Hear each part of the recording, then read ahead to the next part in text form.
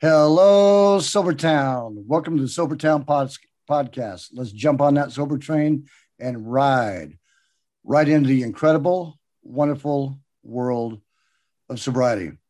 And this morning, we have 10 seconds at a time. Good morning, 10.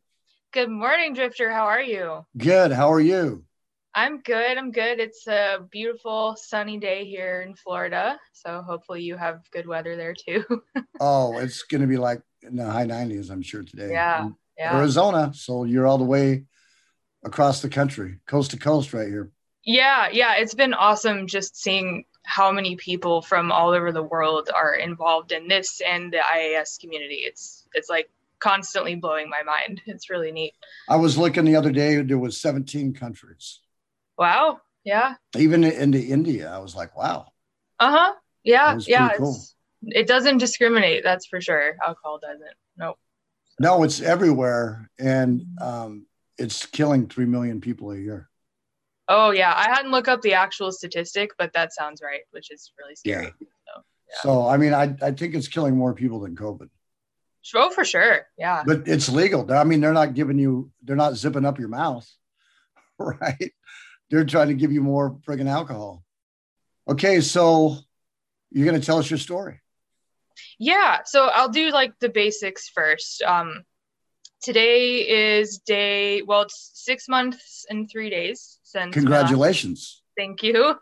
Hitting 6 months was really cool because for a long time I looked at people around that milestone and was just like, that's impossible. Like, how did they do that? And I'm in the younger crowd because I guess in most of the community I've found so far, I feel like most people are older than me. We are. Yeah, my birthday's at the end of this month and I'll be 33. But I had a very, like, I don't know if you've listened to Annie Grace much, but she talks about how some people have like a really intense dive into drinking and some people just have like a slow decline. I was like a head first, like belly flop into the pool kind of drinker. um, but I guess I'll kind of go like chronologically because I've listened to all of the podcasts so far, like I was just telling you. So everyone has their own way. I do have like notes here. I actually Cool. was really glad to hear that Rags was using notes because I was like, all right, how does everyone remember what to say? This is crazy. Um, yeah, so I'm an only child. My mom had me when she was 34 years old. She'd had a previous marriage before she married my dad, and it was a really ugly, like abusive type marriage. And she needed like a good couple years to just find herself again after that before she started to enter into anything else. And I'm really glad she did because I feel like a lot of women, especially back in that time, this was like would have been the late 70s, early 80s. They kind of rushed from one into the other because it's very kind of pushed that you need a partner to like be a successful woman. But no, she took her time and then she met my dad. And even then she wasn't sure that she wanted kids. She kind of they took a let's leave it up to the universe approach and just let's see what happens. And so they got married, and on their honeymoon, boom, my mom got pregnant. So they were like, oh, the universe wants us to have a Molly. So here I am. And Thank God. yeah. And so I like that story because like I know a lot of people, they have that like urge to be a mom or that urge to be a parent like from the very beginning. And my parents were just kind of like, let's see what happens. And that's a valid approach to life too. And I like that I came out of that. So when I was born, I was the first kid in my immediate family. I had other siblings, but they were like out of state, and I didn't really not siblings, but like cousins. I don't have any like brothers or sisters. But so what that meant was that until I was 10 years old, I wasn't around any other children my age at home. I only got interaction with kids at school and like at my extracurricular activities and stuff. So it was kind of like I was living a double life. Like I would, go have my playtime and my kid time. But when I was at home, it was always people way older than me. And I think that I remember being like confused a lot when I was a kid, because whenever we had family gatherings, I was pretty much the only kid there. And I would just be constantly wondering, like, what are they talking about? Like, what, how are they laughing at this? Why is that funny? Like, what is that thing they're saying? And because I was so young and I didn't grasp what was going on, I wanted just to always ask questions and always figure out, like, why are they saying that? Why is this? So most of my memories of like early childhood gatherings, like family stuff, is just me being confused and wanting to find out what was happening. I do remember, as I'm pretty sure like is very typical of most family gatherings, like everyone usually had drinks, beer, wine, cocktails, all that stuff. And it wasn't really something I noticed when I was a kid. I just knew that it was a very present part of life. And I actually had an uncle that worked for Anheuser-Busch, the brewery. And so whenever we would go to his house, it would be decked out with everything like Budweiser or Anheuser-Busch, So that was a big part of my life. In that regard, I was always exposed to it, basically. And there's, speaking of the confusion, there's one story that I don't really know why I remember this, but I was I think it was like a Christmas or a Thanksgiving party. It was at my aunt's house, and all of my mom's siblings were there. She's one of 5. And I don't even know how this got started, but my uncle thought it would be funny to kind of like, I think I was 6 or 7 at the time, but he thought it would be funny to kind of like pretend that this dog food that my aunt had for her dog was like a treat for me. Like, cause I don't know how or why this got in his head, but he's like, "Hey Molly, come over here. Like, I have something funny for you. I have something good. You should try this. It's really tasty." And I was like, "Oh, okay, sure, like this is my uncle, I should do what he says, I'm a kid." And so I literally, like, I guess he didn't think I would actually take it. He thought I would figure out that it was dog food. But I took this like kernel of dog food and I just ate it. And I was sitting there thinking, like, oh, well, this isn't that bad. And he immediately like was like, "Oh my gosh, spit that out, that's not actually food." But that just goes to show a little bit of like the confusion that I always had around people. I just couldn't really understand like why anyone would do that, or anyway. So that was most of my family stuff, was trying to figure things out. I also had kind of a big uprooting in my life when I was young. Right around the time I turned 3, me and my parents relocated from Missouri, which is where I'm from, to California for about 4.5, 5 years. And that was because of my dad's job. And he was like the main breadwinner for the family. So I don't remember the move there because I was really young. But when we got to California, I was just old enough to start remembering things. And I eventually found my way to like a new school there, and I had like a best friend for the first time in my life, and we were really close. We did everything together. Her mom and my mom and her mom and my mom became really best friends too, and so we were always at each other's houses. Like, we did everything together. She was really important to me. She kind of helped define what it meant to have a friend for the first time in my life, like a really good friend. And when I was about 6 or 7, I don't remember the exact year, but we had to move back to Missouri for my dad's job. And, that was hard for me as a kid because like she was like my number one friend. She was my best friend. And I had to eventually just say like, never know when I'll see you again. Bye. And so that kind of taught me at kind of an early age that like people are fleeting. You can get really invested in someone and you can have this, relationship with them, but they're not always there. Like they might leave your life somehow. So not a lot of kids at that age, I don't think, really understand that. And I kind of had to learn that lesson really early because we moved. but it also made me really adaptable. That's one thing that is carried into the rest of my life. Like I can set up shop and make a life for myself pretty much anywhere. I don't need a lot. Like I know how to make pretty much any space in my life my own and make it comfortable. I did that a lot too. Once we got back to Missouri, we moved quite a few times in a few years. My family went through kind of a phase where they weren't making a lot of money, so we had to get kind of a questionable apartment in a questionable part of the city. And there was a lot of really sketchy stuff going on around, so obviously my parents didn't want us to stay there. And we eventually settled at a house in like a suburb outside the city where I spent most of my life. But it was a lot of moving and a lot of readjusting when I was really young to get there. This whole time, my mom was very much like the leader of the family. Like my dad, while he would work and, you know, make the money, well, most of the money, my mom worked as well, but he was the breadwinner. She was kind of like the bread and butter, like the seams of the relationship and the family. And she very much wanted to teach me the value of gratitude. And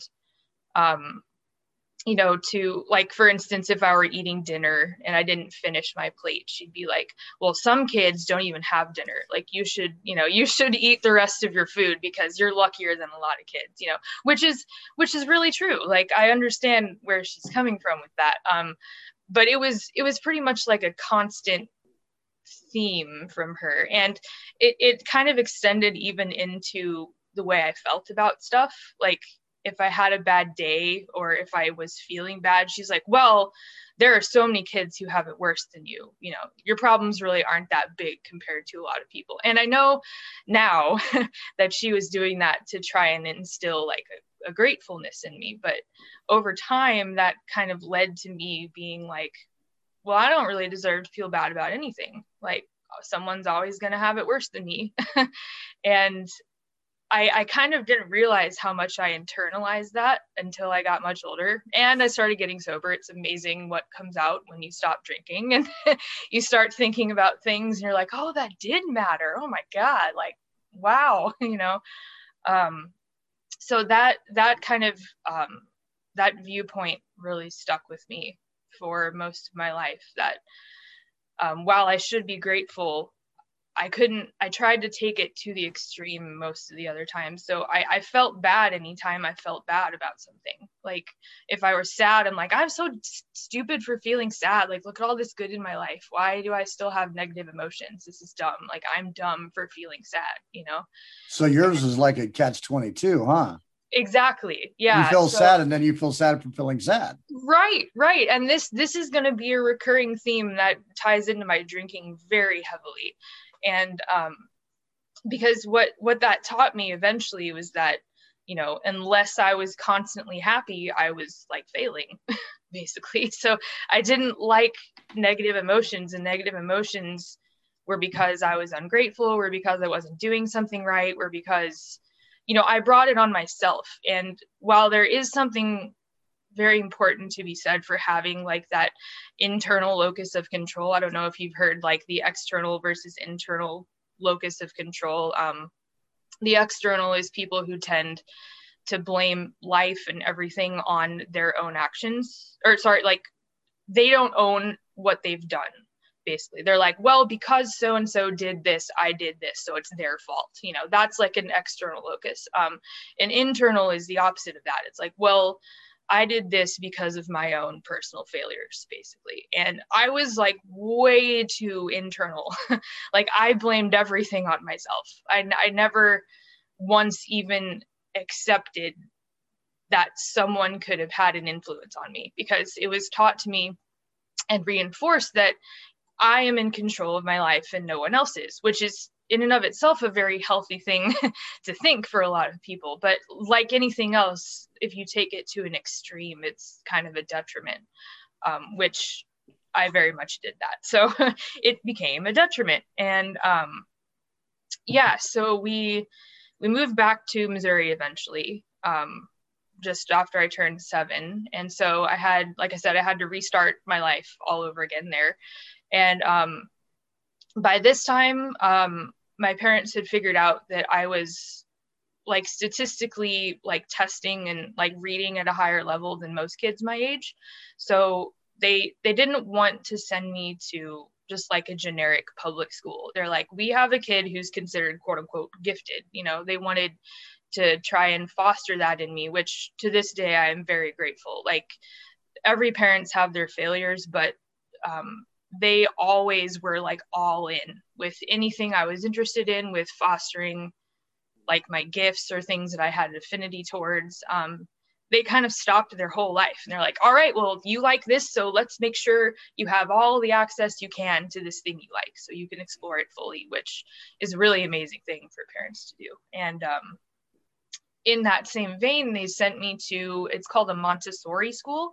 I don't know if you've ever heard of a Montessori education, but it's kind of, I'm trying to think of a good word to describe it. It's like an alternative to public school in the way it's not quite homeschooling and it's not public school. It's like in the middle. So it's very small, intimate classes. I'm talking like probably 20 people in the whole school versus like a public school where you have like 300 or 400 in a big public school class, you know, grade level, you know. So and that school was the best thing in the entire world for me. They had to pay quite a bit for it at the time, but when they saw how much it was like bringing out the best in me, they were like, okay, of course, like you have to stay here. And the things that it made me appreciate are still very true to this day. It was essentially situated in someone's old house. Like they had reconverted this ginormous like ranch style home on like 10 acres of land into a school. And so you walked in the front door and it was essentially like being in a living room that had been repurposed for a classroom. And then you walk down the hall and there was a bathroom just like in the house. And then there was a kitchen just like in the house. And then there was like a backyard, but the backyard was this enormous like woodsy type area, like a forest. And every year at the beginning of the year, they would have a camp out to kind of get all the kids to know each other, to bring the parents, you know, for the parents to know the parents, for the parents to know the teachers. And that was kind of like their opening day celebration. And that's how I got really interested in like nature and camping, was from those campouts that we did, because it was just like the neatest thing. There was like this tent village that like, you know, all of your friends and your friends' parents were at, and you could just get up in the middle of the night and be like outside. You felt like a little adventurer, you know.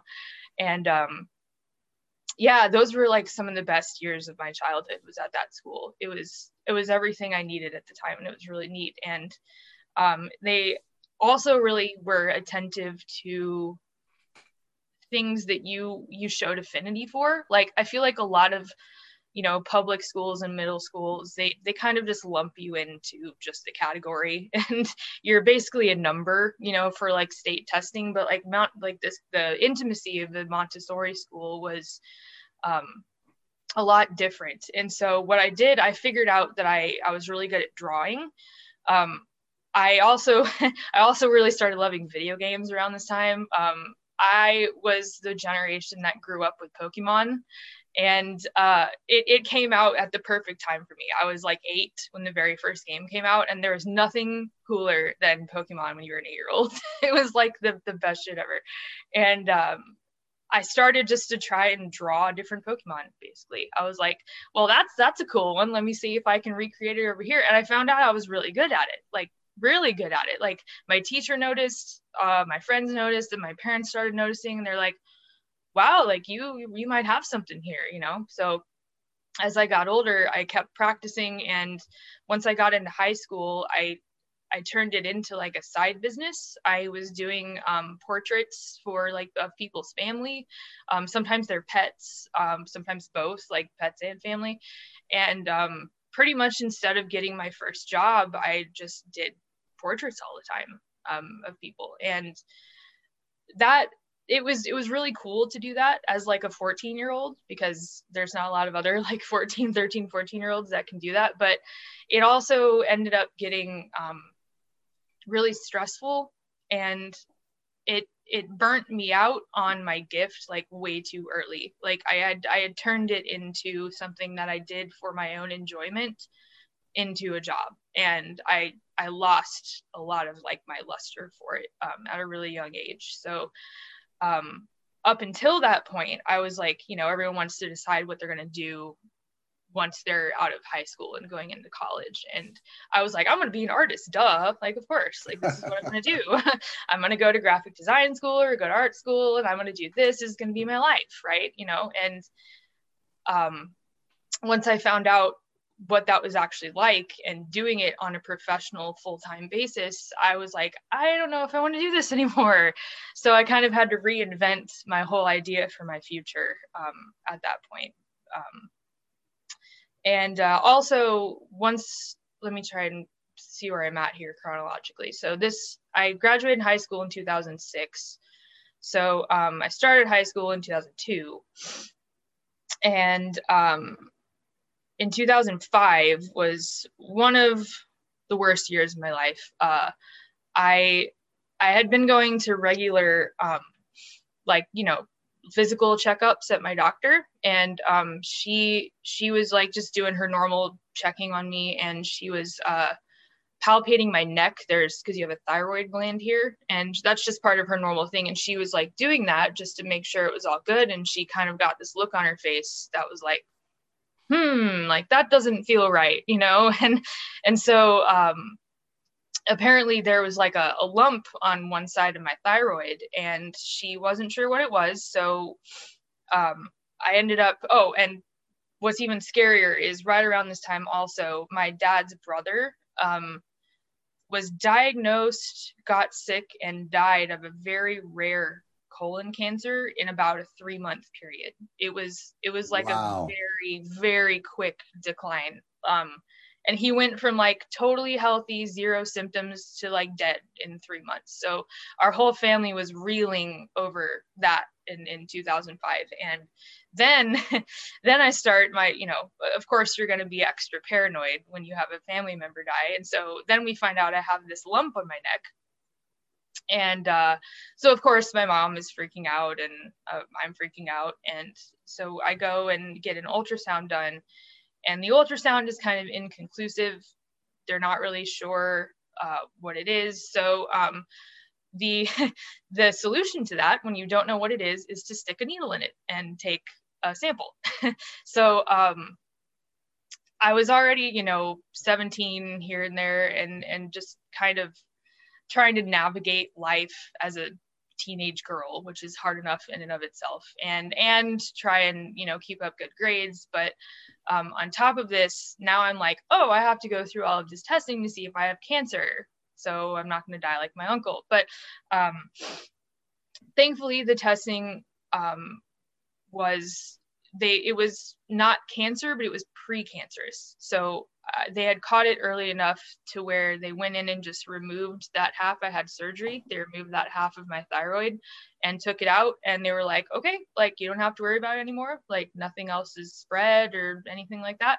But that was a close call. That could have been a lot worse than it actually was. And that also kind of started my interest in medicine and healthcare, because I was around a lot of doctors. I had a lot, like, you know, I had that procedure. They call it a fine needle aspiration when you get a sample like that. And I just remember laying on this table, like looking, like the screen that the ultrasound tech had was right next to me. And I'm not even joking. The needle they used was like 8 inches long, and it was like right in my neck. And it was like the weirdest, like most terrifying feeling to just have someone poking into your neck with an 8-inch needle, you know? And, but I don't know why, like that didn't turn me off to the doctors at all. Like, I just was like really grateful. Again, like my mom said, you know, always be grateful, always, you know, I was grateful that, you know, they had found it, and, that everything was taken out and I was going to be okay. And also that year, I tore a ligament in my knee in high school in gym class. And it was a bad year. It was 2000, and my aunt died that year. I'll get into that later. So 2005 was a bad year, and I ended up having to go to the emergency room after I tore my ACL. I didn't know it was torn at the time. I just know I was in gym class and I snapped my knee the wrong way, and it hurt like hell. And ended up having to get an MRI to figure out what had happened. And the MRI tech that did my scan was the most coolest guy. He honestly reminds me a lot of you, Drifter. Like he had the exact same kind of facial hair that you had, and he was wearing a band. I remember it like to this day. He was wearing a bandana with like flames on it, like biker style flames, and he had like just this air of like comfort and really, yeah, there you go. Oh my God, you actually have one. That is so funny. It was very, very close to that. Exactly. Yeah. You could have been twins, I swear. But because I was so curious and I'd already gone through this stuff with my thyroid, I was like, can I see my scan? Like, can I see what what you did? And normally you're not supposed to do that with people. But he was like, yeah, sure, kid, come on back. And he like showed me everything. And I just was like mind blown. I thought that was the coolest shit. So in the middle of all of this, like having to figure out what's wrong with me, I was still like fascinated the entire time. So I ended up having to have surgery on my knee as well. And so they repaired it.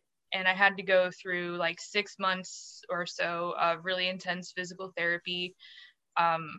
Because once you have surgery, like your muscle atrophies really bad. It kind of like goes like bleh, and it doesn't work right unless you start to redo it. And that was a really important time in my life too, because it taught me that a lot of people are going through stuff that you might not see on the surface, because like all of my friends and all my friends knew, like the people I hung out with, like, oh yeah, I'm gonna have to have surgery, I'm gonna have to walk on crutches and stuff like that. And for a while I walked with a limp when I wasn't on crutches.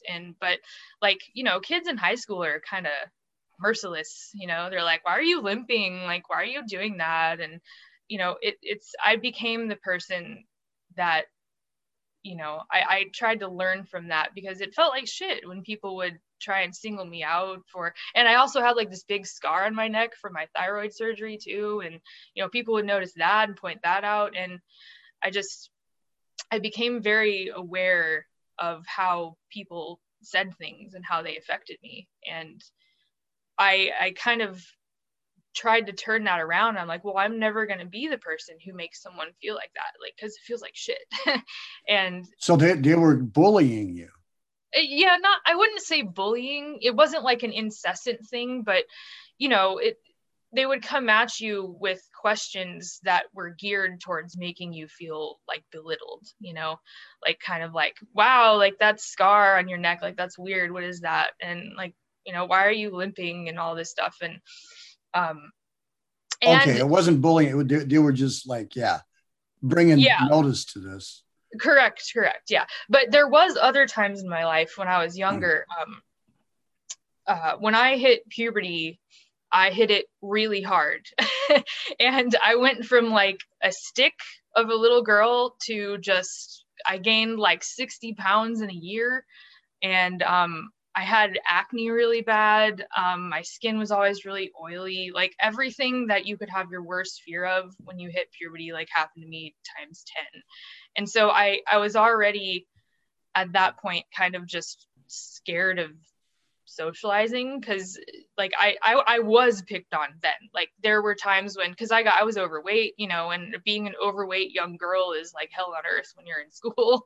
And that along with, when I had my surgeries, I had just kind of learned from all those experiences, like it feels like shit to be like called out and made fun of, and to be different.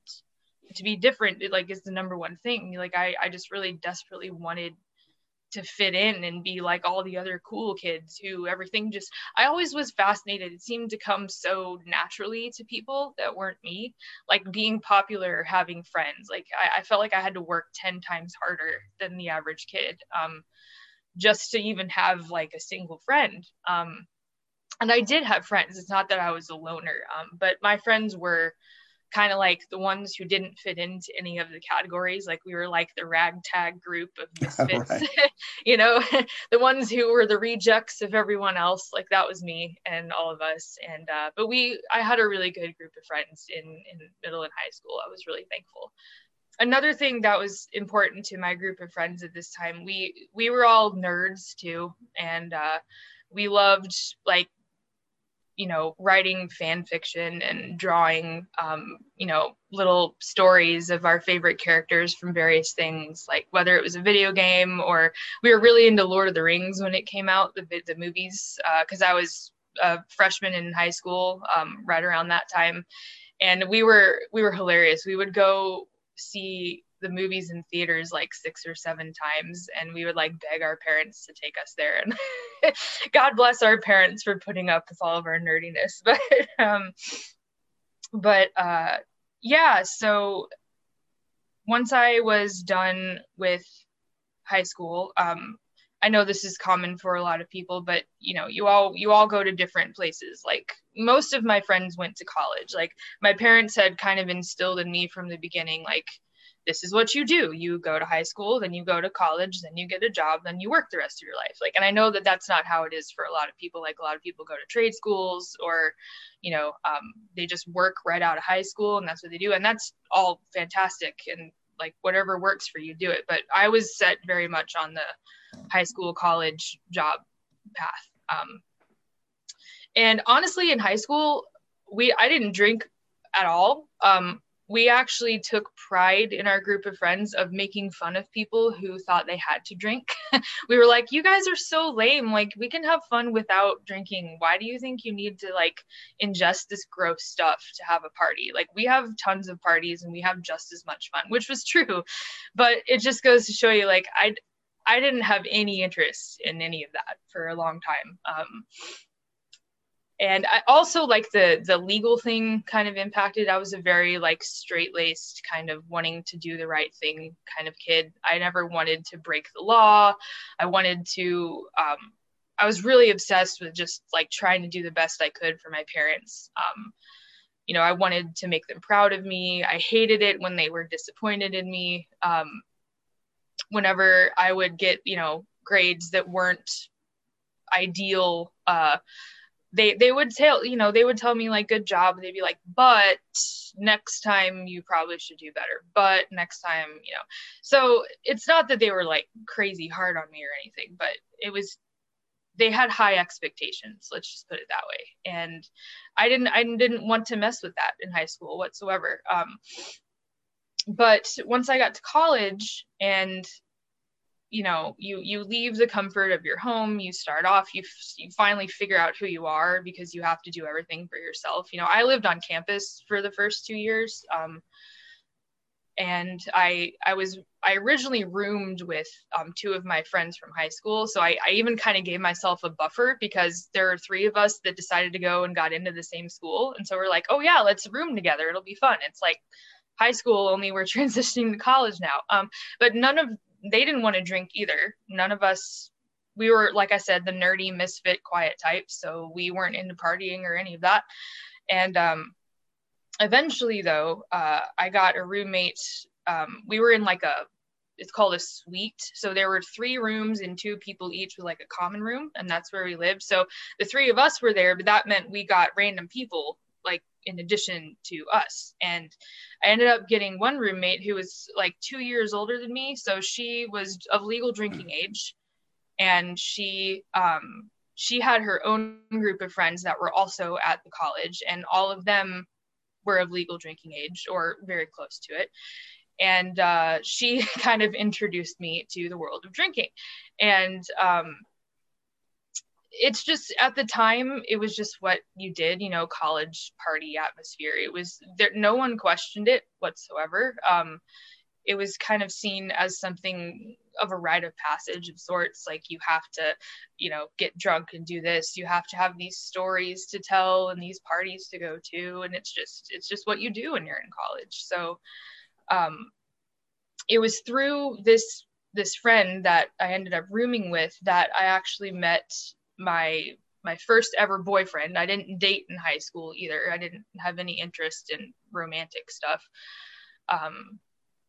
But once I got into college, I met this guy, and he was a little bit older than me, like a year and a half. And he was from they went to high school together, my roommate and him. And he didn't drink either at the time. But what's funny is I also have been through like a huge faith journey. I'll go back into that later. But this entire time I'm in high school and college, I'm very secular. Like I'm not going to church. I don't practice any faith whatsoever. I would usually call myself like an agnostic. I never wanted to say atheist because that felt too like firm, like too one and done type thing. That was like a yes or no thing. And I was always open to possibilities. But my first boyfriend, he was raised in a very like Southern Christian household, and he went to a Southern Christian private school for 2 years before he went to a big public college. And he was very chomping at the bit to get out of that atmosphere. He didn't like it. He kind of felt forced into it. And I was kind of his corrupter. I was like, hey, come over here, join the atheist agnostic, like all that. Oh yeah, that's BS. You don't need any of that in your life. Like, you're better off without it. And I didn't try and influence him like that, but it was just a natural thing because he was so eager to step away from that part of his life. So I kind of just felt like I was like the bad influence on him, but ironically it turned around and became the other way, because as we continued dating, he wanted to experiment with a lot more drugs and stuff than I did. I got my very first professional job. I'll go into x-ray school here in a minute, but basically by the time I was 21, I was working full-time professionally, and a lot of other people around me weren't. And my job involves like regular drug testing, and you're held to a higher standard than the general population because you're in healthcare and you're taking care of people. And I could never do anything, weed or Molly or whatever everyone was into at the time. And so he really wanted to, like, he was in an experimenting phase, and I didn't do any of that. I couldn't, because I had to maintain my career. That was like always my very first priority. So my way of getting around that was like, I'll just get drunk as hell.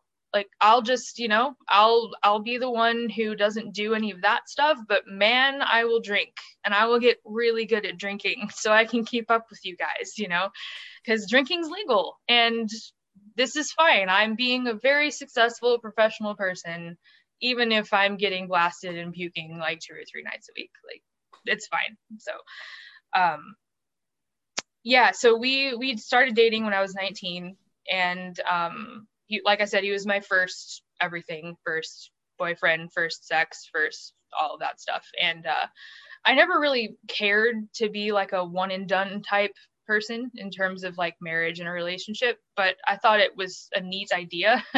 So I kind of just was going down that path, and like, okay, I met this guy, like, we're getting along really well. We have our group of friends intermingled, so like our lives were very, very tied together. We hung out with the same people all the time, and I got to know his family. And but what I didn't really realize at the time was that a lot of the ways that he thought of women, and a lot of the ways he thought of me, were not exactly healthy. He was of the mind that men are basically walking libidos, and they want and deserve sex at any point, at any time, because they're men. And if you're involved with a man, you're pretty much obligated to give the man sex because it's a constant need he has.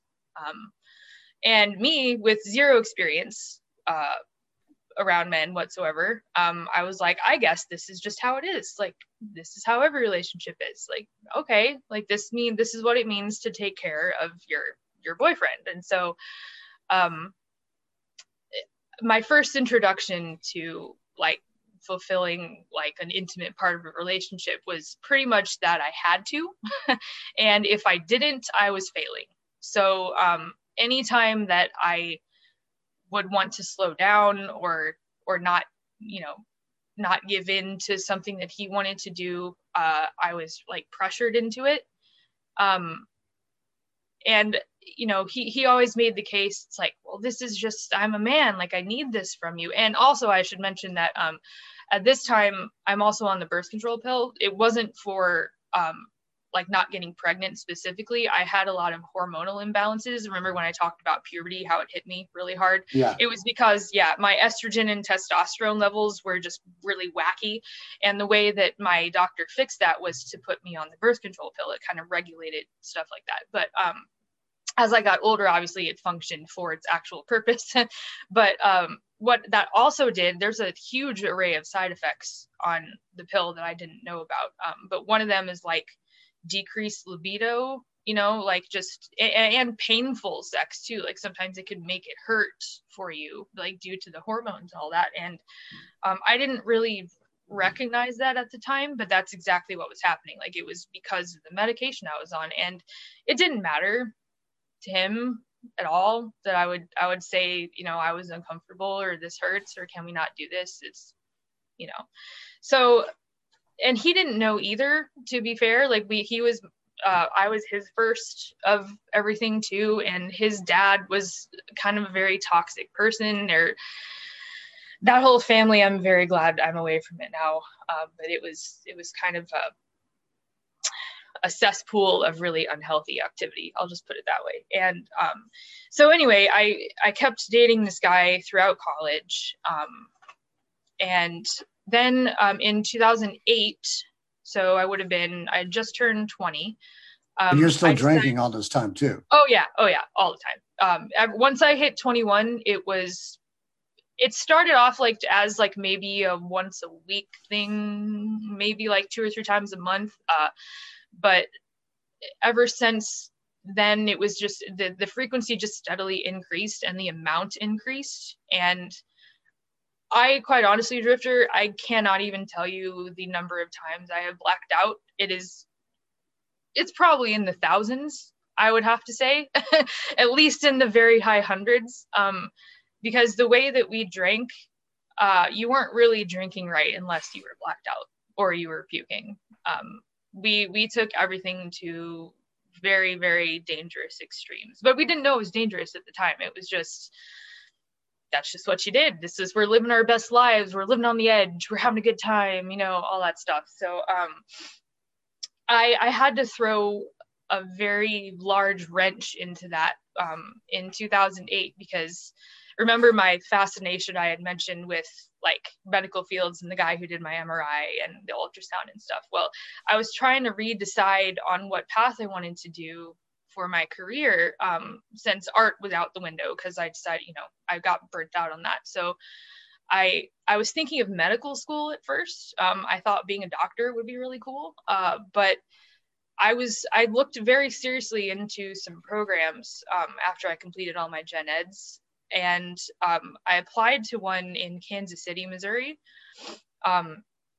It was a 6-year combined undergrad med school program. So you were going to get out in 6 years what normally took 8, because you were going to go year round for those entire 6 years. And when you came out, you were an MD. And I applied to that. And I've always been really good at writing, like getting my point across with the written word. And I made like a killer entrance essay for this place. And I ended up getting into it. They only accepted like 25 people a year. And it was a really prestigious thing. And I didn't even have the best grades. Like my ACT score was only like 31. My GPA in high school was like 3.6, like it which is good, but like we're talking people who like have straight A's and like maxed out their ACT.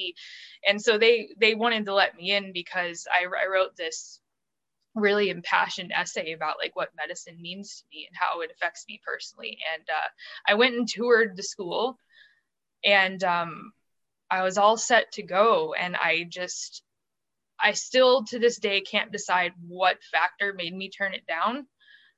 It was probably a combination of things. It was incredibly intimidating looking at 6 years year round of very intense school when you're that young. And it was going to cost like $250,000. And Wow. I still think it is crazy that society asks 18-year-olds to look at this huge financial commitment of going to college. It's like, I can't even decide that I'm doing that now. Like, but we're asking like basically children still to like make this enormous like debt commitment. I don't know.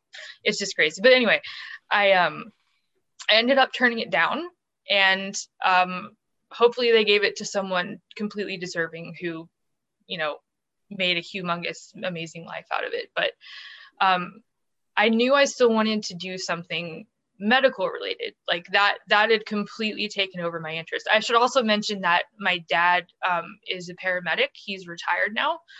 He eventually went into like the management side once he got into like his 50s. But he was on an ambulance, like in the fray, in the shit for like 20 years. And I always had memories when I was growing up. One of my best like memories as a kid is like when I would get to pick his brain about the shit he saw, like as a paramedic. And he wouldn't tell me all the gory stories, because I'm his kid and he didn't want to like blow my mind too hard. But like the things that he did tell me were like, damn, and actually to this day, I still have, I have it hanging on my wall, because when I moved into this house, I got a lot of memorabilia from my parents, but he got this thing from the city of St. Louis, which is where we were from. It's called the Phoenix Award. And what that is for is if you get a certain number of documented clinical life saves as a paramedic, and they call it the Phoenix Award because you literally brought someone back from the dead as a paramedic. And he got one of these from the city because I don't remember the number, but it was close to 10 people in 1 year that he directly saved their life. Yeah. And there were all these like awards gatherings that we would go to every year for like not just him but everyone else in the in his company, in the paramedic company. And I just thought like that's amazing. Like my dad is a literal hero, like lifesaver, And so I think that kind of helped shaped my desire for medicine and healthcare, because I was exposed very young to, how important that was. And then it became personal when I went through my cancer scare and my rehab with my knee and stuff like that. So yeah, I eventually researched some schools, and I decided on radiography, which is, X-ray, CT, all the MRI, ultrasound, all that stuff. So while I'm in this culture at, living on campus with my boyfriend, with all of our friends, drinking all the time, I now have to move back home to St. Louis for 2 years to go to school, because I applied for 5 schools. It's really hard to get in, and most people don't get in their first time. But one of the 5 that I applied to took me, and it was the one in my hometown, at a big level 1 trauma center hospital there. And so my parents were like, okay, well, you can move back home and go to school, because where my parents lived was only like 20 minutes from the hospital. So like, you're going to have to move back home and go to school. But you can't, you're not gonna be able to see your friends because they're down in Springfield. Springfield is like a 3-hour drive from where I lived in St. Louis. So it's not like I could just hop down there, at the end of the day and go see my boyfriend or see my friends. So I had to very abruptly change pretty much everything about my life to start this school, move back home, give up the 2 years of independence that I had gained in my first 2 years of college, and then like be back under my parents' roof again. It was a big change, but quite honestly, it was the biggest blessing I could have ever gotten.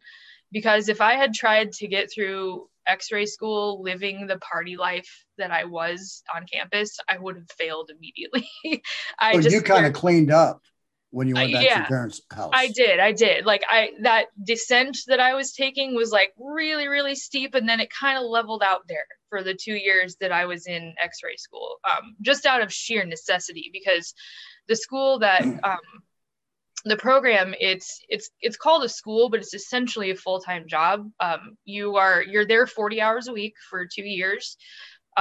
You're given like a PTO bank, just like you are at any other job, that you can schedule your days off, or if you're sick. So is this at the trauma center, the hospital? Yeah. Yep. It's called well, it's Mercy Hospital now in St. Louis, Missouri, and it's I think in so the top. You trained right on the front lines. I did, yes. There really wasn't a better but more jarring way to learn to do what I do.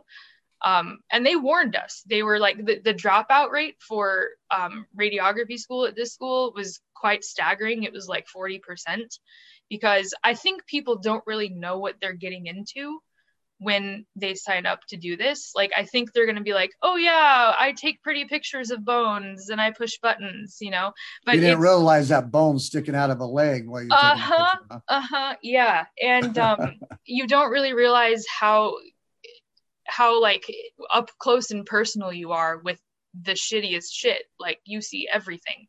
And my class was a complete like unicorn. Like, no one dropped out in my class, which is really rare. I don't know why. I guess but the class before me and the class after me, at least like 30 to 40% of the people dropped out. So because people just they can't handle it. They don't know what it's all involved. So yeah, I started this, and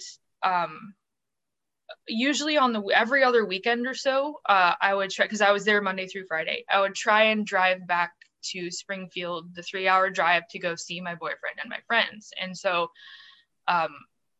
this very much created like a live for the weekend kind of culture. So Friday night after I got out of school, I just would hightail it down the highway.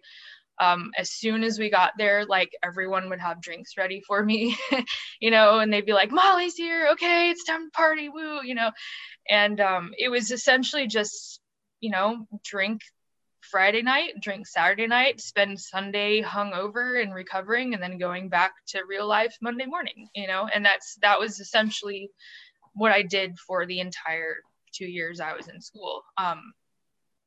Also at this time, there was a huge rift in the life I was building for myself and the way my emotions were changing versus my friends, because my friends were still very much in like carefree party college mode. Like, your whole existence centers around just, having fun and passing your classes. Like, that's pretty much all you have to worry about. And I really didn't have an outlet to discuss the incredibly intense, crazy shit that I was seeing at school all the time.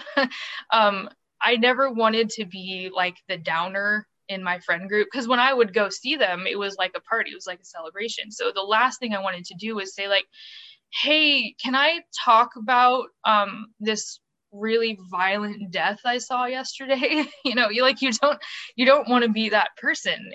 And furthermore, all of my friends were into like very different things, like the arts, or film, music, and it just was a complete disconnect. And right. I didn't have any way to express what I was going through or what I was seeing. And I started to this is about the time I started to develop anxiety really bad. I would have like really debilitating panic attacks just out of nowhere. And I know now that it's because I didn't have any way to understand and process like the trauma that I was seeing. And furthermore, again, back to that internal locus of control thing, I was like, if I'm feeling this way, if I'm feeling overwhelmed, if I'm feeling affected by this, it's my problem. I need to get tougher. I need to get a thicker skin. I need to just get over it. You know what I mean? So drinking went from something really fun to do with my friends to an escape during this 2-year period. Because, if you don't, I learned in sobriety so far that if you don't like let stuff out and talk about it, and you keep it bottled up and you just keep masking it with drinking, then it's going to come out in some way, shape, or form. It's usually not going to be in a very good, healthy way.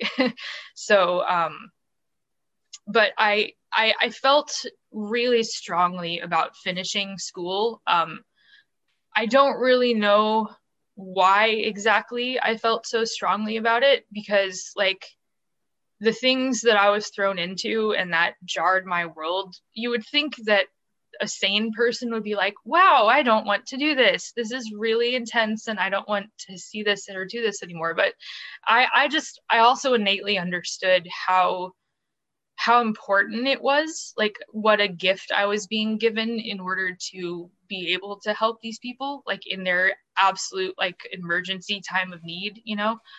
And that felt really important to me. And I didn't want to lose that. I really wanted that to be something that I continued doing throughout the rest of my life. So, yeah. And so this whole time I'm still dating this guy, very first guy. And, he's still living his life in college back in the town. And we were really dumb about communicating, as I feel like a lot of young couples are. Like, we just kind of wanted everything to be a fun party and not really do any work to keep the relationship together, you know?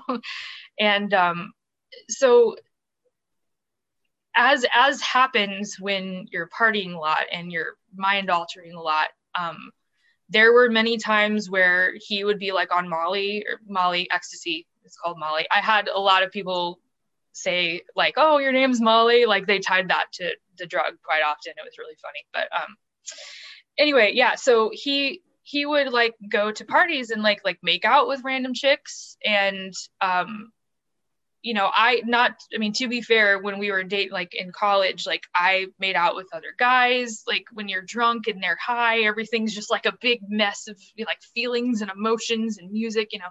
And so we never talked about it though. We never were like, is this okay?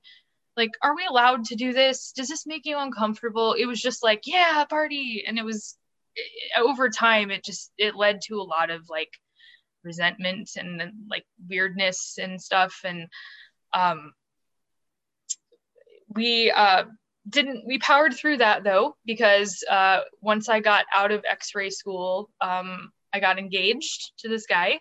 And and what's funny is we got engaged on a trip to Vegas. My parents splurged and got me a trip to Vegas when I graduated from X-ray school. And I honestly barely remember his proposal to me because I was trashed, and I'm pretty sure he was trashed too.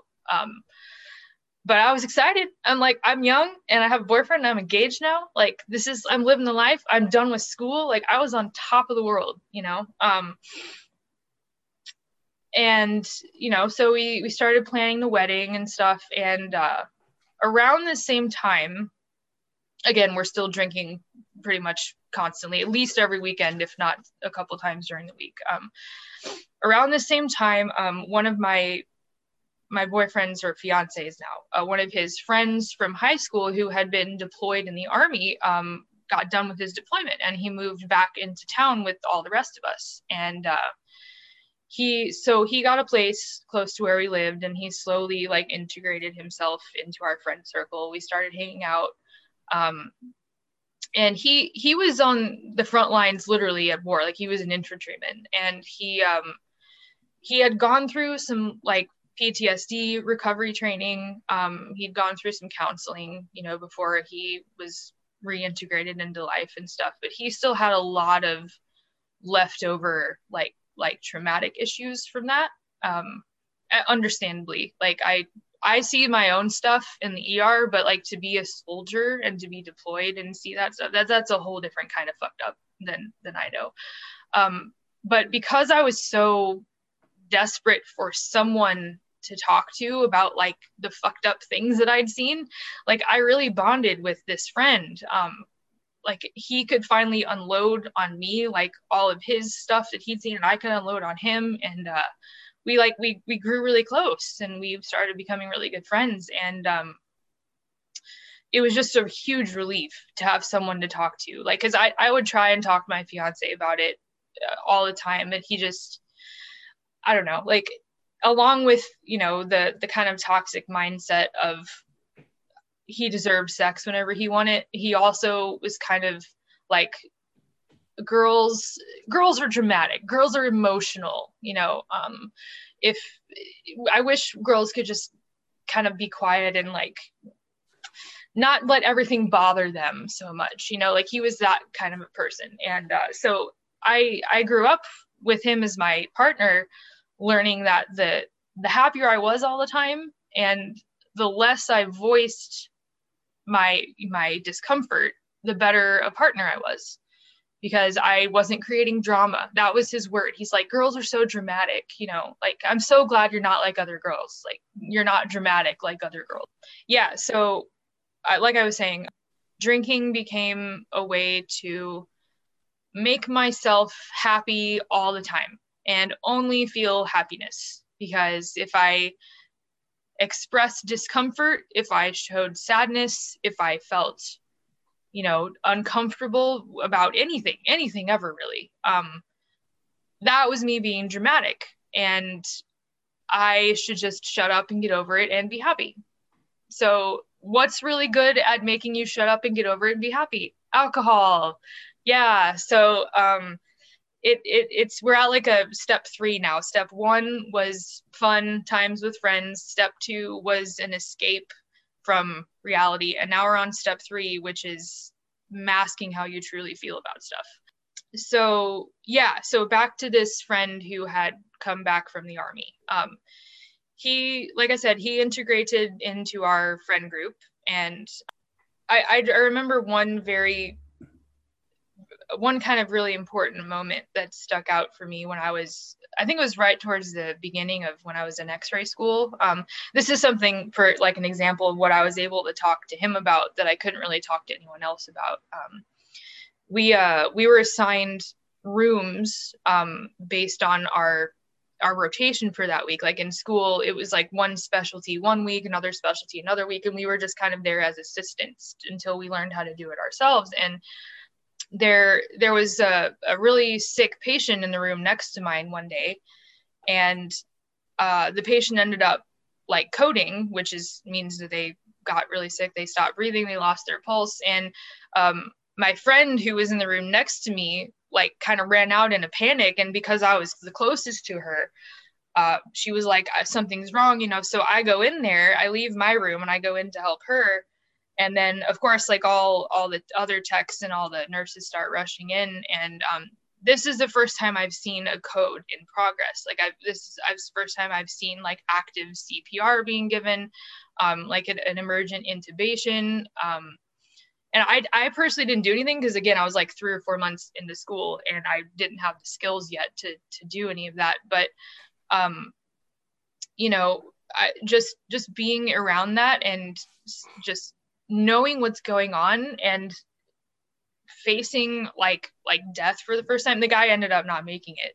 He I think they tried working on him for about 20 minutes and then it just didn't happen. So that was the first time I'd seen something like that. And I was, you know, we were all kind of shell shocked, of course. And even the techs, because we very rarely get actual codes in the radiology department. Like that means something has gone really wrong or someone declined really, really fast. And so I had to leave that circumstance. And next door in the room that I was doing was someone who is scheduled, like someone who had a scheduled appointment, was like, you know, they're not healthy, but they're up and walking and talking. And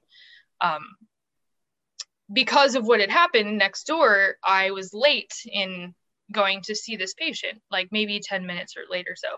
And she was pissed. She was like tearing me a new one about how late I was, you know, just like how disrespectful it was, blah, blah, blah. And that was kind of my first introduction to how quickly you have to shift your emotional state as a healthcare provider.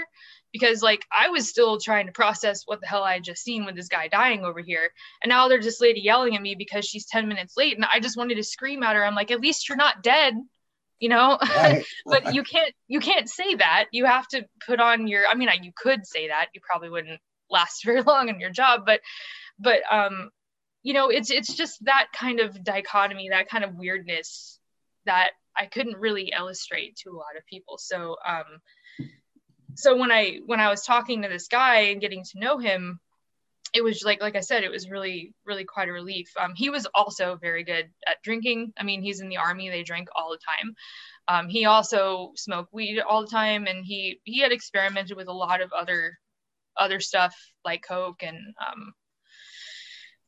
DMT, Molly, K2. K2 was a really bad one it was like that fake weed stuff. I don't know if you've ever been around that, but it was like synthetic weed. It made you hallucinate like crazy for a couple minutes. But I never did any of that. I was always the drunk babysitter. So but yeah, so as my engagement and my marriage went on to my fiance, he became one of the best men at our wedding. And there were several other people, and it was all like mutual friends of ours. And we had a great wedding. It was like everyone who came, I think there were maybe 200 people. Everyone who came had like an amazing time. We had a very popular bar. My whole family on both sides are very big drinkers, and so were his. And so there were lots of shenanigans that happened at my wedding. My photographer got so wasted that she lost the camera that took all of my wedding pictures.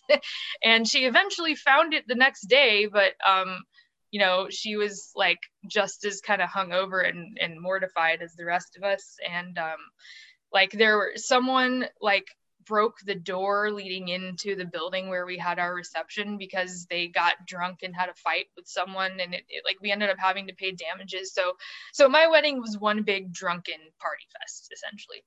And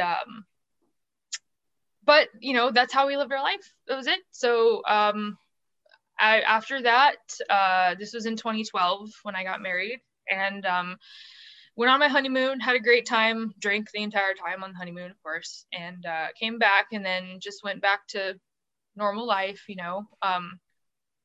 I should also mention that my first job after graduating from X-ray school was I worked night shift, which was 7 p.m. to 7 a.m. And the hospital I worked at was a smaller place. Like I didn't work at the same place I went to school. It was a different location. And you were alone for 12 hours at a time, manning the entire radiology department. Like if something went wrong, it was only you there.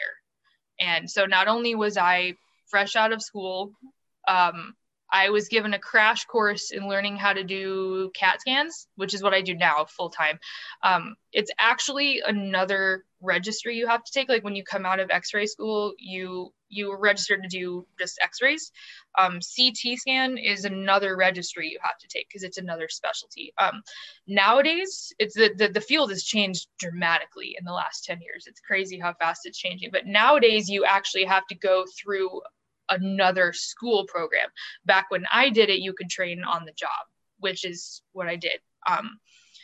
And to put it in perspective, I got about 2 months of on-the-job training, and then they threw me into a 12-hour night shift by myself. The school programs now, before you can do CT, take about 10 months. So I got like this much training, and they were like, okay, go figure it out, and I did. Yeah, I did figure it out, and it helped me learn very quickly, and it helped me be really adaptable. And but it was a lot, a lot of pressure. And again, I was the only one in my group working full time at this point.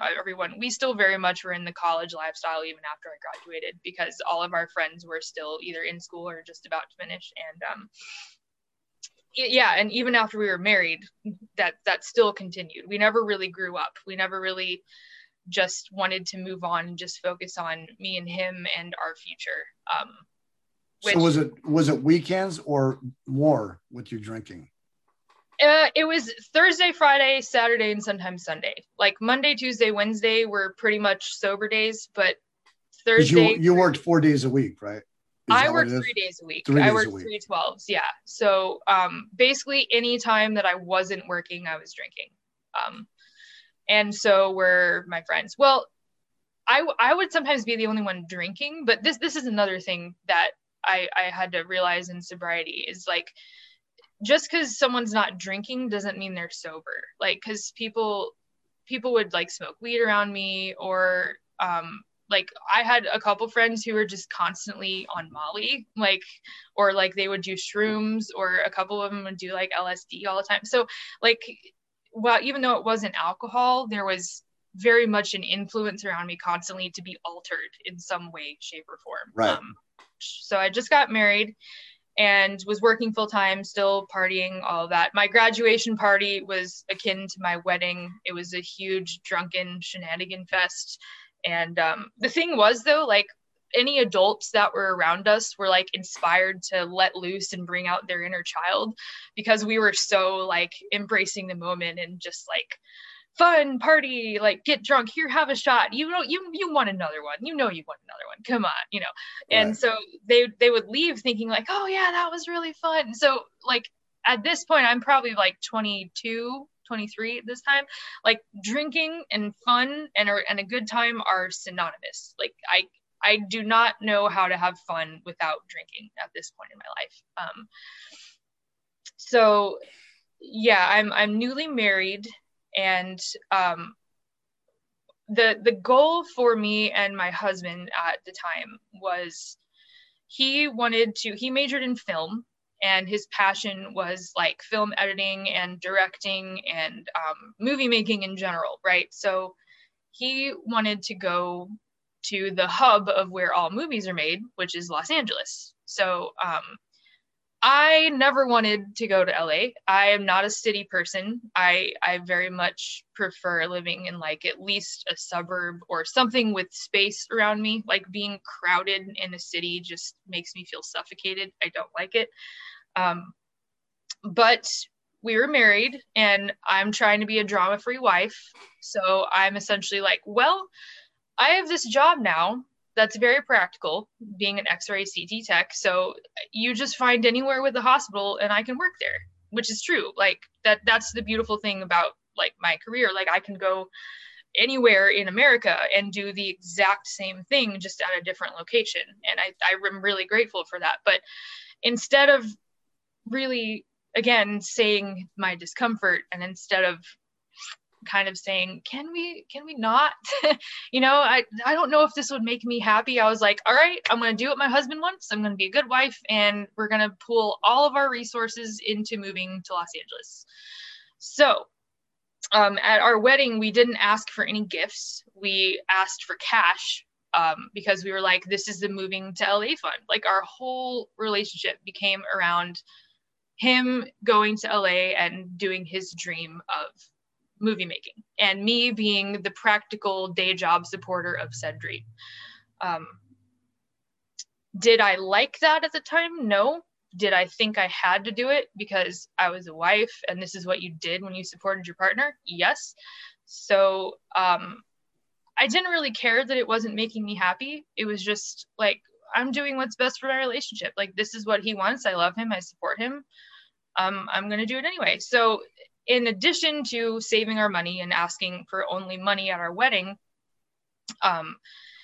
we decided to have a roommate in our next place that we were living, so we could save more money. Because obviously the more people that live together, the less rent you pay. So we decided to forego living as a newly married couple.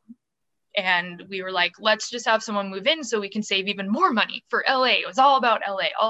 So the guy we decided to have move in was this friend who had just gotten out of the Army. Because he was very stable by this point, had his own job. Like, we trusted him as a roommate. So yeah, that was the decision that we made. So just before we had made this decision, we were still in our previous apartment. We were all drinking as usual, as we do on like a Friday or Saturday. And there were, 6 or 7 of us over hanging out, watching movies. And our apartment at the time before we moved in with this new house, it had like a porch off of the living room. And I was out on the porch. I don't know why I'd gone out there, maybe just to breathe or, you know, go outside or something. But this friend followed me out onto the porch and shut the door. And I was like, oh, okay, yeah, hi, what's up? You know, we were just chatting. Like, I was already pretty drunk at this time.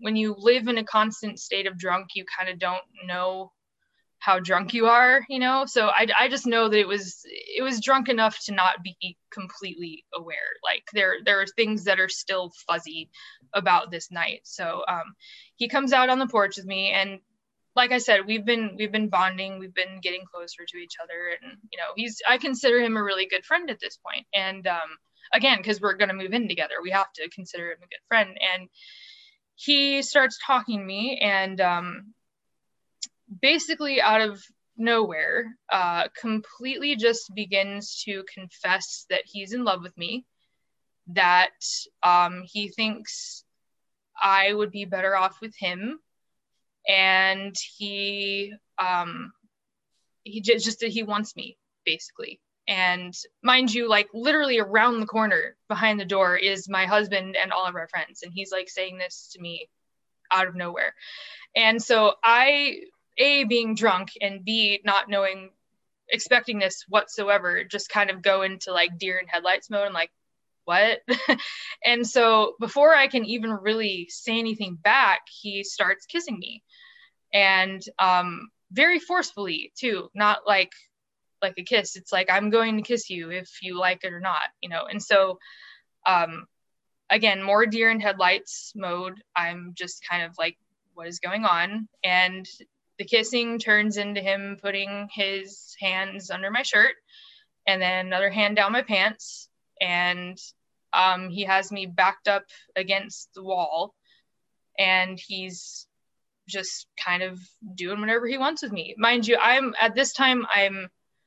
maybe 140 pounds, 5'5", and he had just gotten out of the Army. He's like 5'11", 250. He is enormous, and he is a wall of a human. I cannot do anything against this person. So I don't remember like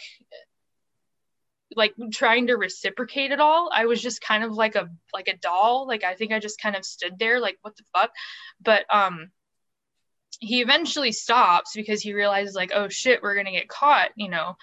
And he just he says something to the effect of like, just like, remember what I told you, like, you know, I love you, right? So, and then he just leaves and goes back inside, and I'm just sitting out on the porch like, what the hell? Like I had to like button up my pants. I had to like fix, like he'd like tried to take my bra off, and you know, I was just like completely flabbergasted. And so again, my default state of mind when I don't have any higher logical thought is to just maintain the peace. Just don't rock the boat.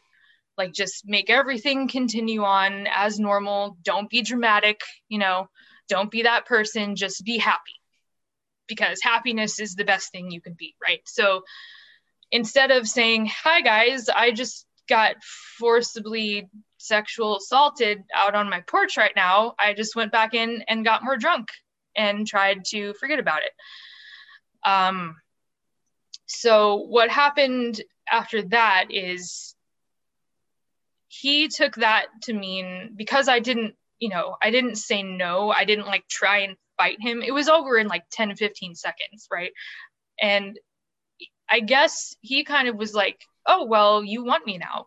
Like, this is happening. Like, clearly you let me kiss you. You let me put my hand in your pants. You know, you let me feel you up. So you're mine now. And I was like, no.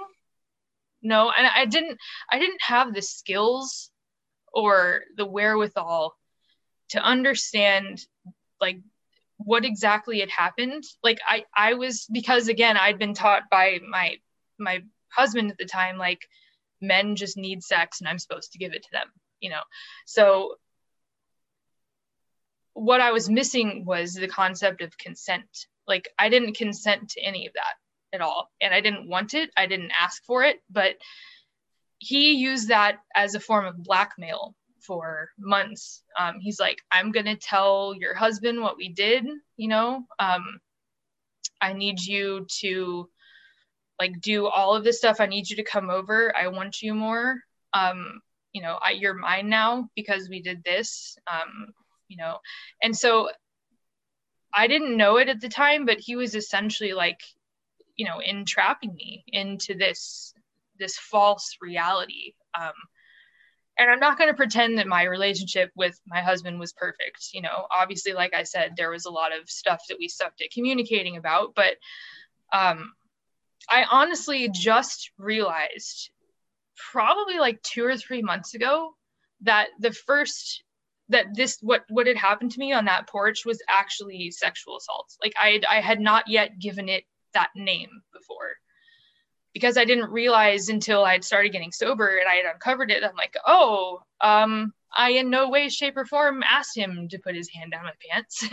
I didn't invite him to try and take my bra off. Like I didn't do any of that. So that night kind of started to make me disassociate from myself, because I was essentially living a double life. Like I started to question, like, do I want this person? Like he's over here telling me like, you know, all this kindness I've given him, you know, because I mean, this is a common thing. And I remember Rag saying this in her podcast too, that, you know, kindness and trying to be a good friend to someone can be seen as leading them on. And that's what he accused me of. He's like, you've been leading me on all this time, like clearly. And I'm like, I'm just trying to be your friend, you know, like I just got married. You were one of the best men at my wedding, like the groomsmen. I'm like, what? You know, but people who are like this, they don't care. Like they take what they want, and that's all that matters to them. And so I was so disassociated from myself at this point that I let him move in with me and my husband as our roommate after all this had happened. And my focus was still on be the drama-free girlfriend, be the good wife, you know, help your man get to LA to achieve his dream, you know. So I was like, well, I can still do all of that. Like I can still work. I can still be, you know, I can still support him. Like none of this is going away. He doesn't have to know about this. But really what happened once he moved in with me and my husband was pretty much constant blackmail and coercion into me like servicing him constantly. I was so focused on just trying to maintain the peace and not let my husband know that this was going on. Because at this point I had also had a lot of guilt. I'm like, well, I did that, you know, like he's going to think you're I'm drinking even more than now. Oh yeah. Like it's now on step 4. Like step 1 was fun. Step 2 was escape. Step 3 was suppressing. And step 4 is like just numbing, because I cannot handle like what is going on all around me, because my husband is wanting one thing from me. And then seriously, like as soon as my husband would leave the house, this friend would be like, all right, it's go time. Like, and come up to me and be like, you're mine now. Like he's gone, you know? And I didn't have the wherewithal or the tools or anything to just say no. And I was just scared because like I said, this guy's enormous. He's literally a trained killer from the army. So like the last thing I wanted to do was make him mad. And over time, I eventually was legitimately convinced, because he was so persistent. He wrote me love letters, and like he had like the nicest, fanciest, like Shakespearean handwriting, you know, and he would leave me love notes a lot. And he would take my husband's lack of attention and use that as fuel to like get at me. He'd be like, look at how he's not paying attention to you here. Like, this is what I'm doing. And this whole time, like, I'm trying to like still maintain the peace and focus on just like getting out of here, moving to LA. I'm like, when we're out in LA, like I won't have to deal with this. He'll be gone, you know? So this went on for over 1.5 years, wow, before everything finally came out. And I'm internalizing all this guilt, because I'm not even joking, Drifter. Like sometimes I would come from one room where like he had essentially like raped me, because I didn't want any of this. Like I never once wanted any of this contact with him, and I was doing it simply to maintain this peace, and I didn't want like my husband to have all of his dreams dashed, you know. And then I would come out and I'd have to put on this game face and just like be this happy person for my husband. And you know, it was such a parallel to what I was going through in school, you know, and what I was going through at my job, like just suppressing your emotions. Right. Just Watching one guy die to coming into a room where somebody's yelling at you, two faces. Yeah. And so I, over this time period, I completely lost who I was. And I was spending most of my time either drunk or hungover, because I didn't, I mean, how can you handle that? I don't think there's any good way. Well, I knew how I could have just stood up at the beginning and said, no, what you did was wrong. And I didn't want that, but I didn't have the capability at that time. I didn't have the wherewithal. So eventually all of this, I don't even remember how exactly it happened. I think maybe I left my Facebook logged in on my husband's computer or something, but he eventually found out what had been going on with me and his friend. And it was like a huge, ugly, you know, how could you do this to me? You know, and I was asking myself that same question. I'm like, I don't know how I could, like, I don't know how. I don't know how it got to this point. In retrospect, I know exactly how. It's because I was legitimately traumatized. I'd been forced into sex so many times with this person, and I was, you know, I wasn't acknowledging any of it. I was just like, maintain the peace, cover it up, drink, drink to just make it all go away, essentially. And but I still was trying to hold on to this notion of that this guy, the friend, was who I was truly supposed to be with. Because he was telling me that. He's like, no one understands me like you do. Like, we really get each other. You're my soulmate, you know. And somewhere beneath all of this was me, very, very lost in like a very dark corner. I really like Polly's visual metaphor of like the girl in the well, you know, like looking up and trying to see. Like that was that was very much me. And so once all this came to light, me and my husband got divorced. And it was really honestly like the easiest divorce ever, because we hadn't even really started our lives yet. Like we didn't have any property together, we didn't have kids, and like it was just like, I'm gonna sign a paper, you're gonna sign a paper, and then we're done. I lost pretty much all of my friends because all of them were like, how can you do this to your husband? Like, you were you're a cheating, lying bitch, essentially, you know. And I don't fault them for that at all. Like, to the outside, and I thought that about myself too, like to the outside world, that's exactly what it looked like. Like, I cheated on my husband with his best friend, you know. But the reality was that there were a lot of like layers under that, like of fear and trauma and coercion and pressure, manipulation, for sure. And blackmail and all of this stuff. Yeah. And it wasn't as easy. And I didn't even know that it was all of that at the time. Like, I was just living in it and trying to survive, basically. So lost all my friends. They all turned on me. They're like, how can you do all of this? And I, like I said, I don't fault them for that whatsoever. So we decided I went straight from divorce to in a relationship with this friend, this abuser.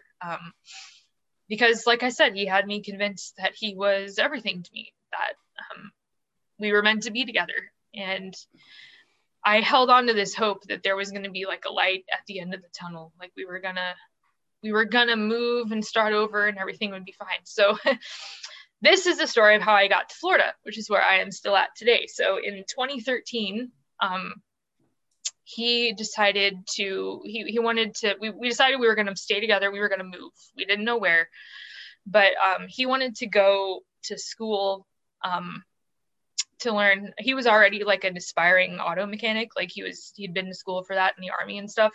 But in Daytona Beach, Florida, there's a school that teaches motorcycle maintenance. And because he was in the Army, he was able to get paid to go to school on the GI Bill. So he's like, I already have a guaranteed income. I got into this program. Let's go to Florida. And I'm like, okay. Again, like myself is nowhere in the picture at this point. Like I'm just floating along, trying to maintain the peace and keep everyone happy. So we did. We hired a moving truck, put as much shit as we could into the truck, and I left everything I have ever known in Missouri to move across the country where I knew no one. I knew no one in Florida. And what I also realize now is that this is a technique that abusers do to isolate you. They very much want you all to themselves. And if that wasn't obvious already by his behavior, that there's no way to better isolate someone than to literally move them to a state where they know no one else except for you. Sure. So yeah, we moved in September of 2013. We rented a house, and just tried to start our lives over. And again, like I said about my job, the beautiful thing is I can just find a hospital and work anywhere. And that's exactly what I did. I found a really good job about 20 minutes from where we ended up staying. And it took me maybe a month to find a job when I got here. I had a decent chunk of savings. One thing my parents were always very good at was teaching me good finances and how to be financially independent. And even through all my relationships, I was one of those people that would never let anyone touch any of my money.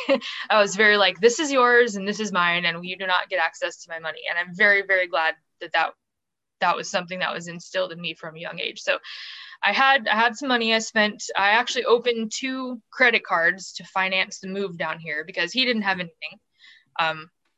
So I financed all the moving expenses on my own on credit cards that I opened. And they were the kind that gives you like a year interest free, when you open them. So I was like, we can pay this off in a year, no problem. But what that meant essentially was that he was going to have to like pay me back for all of this stuff. And he hated every fucking second of that. Like he hated that he didn't have control over the money, that I was asking for money from him.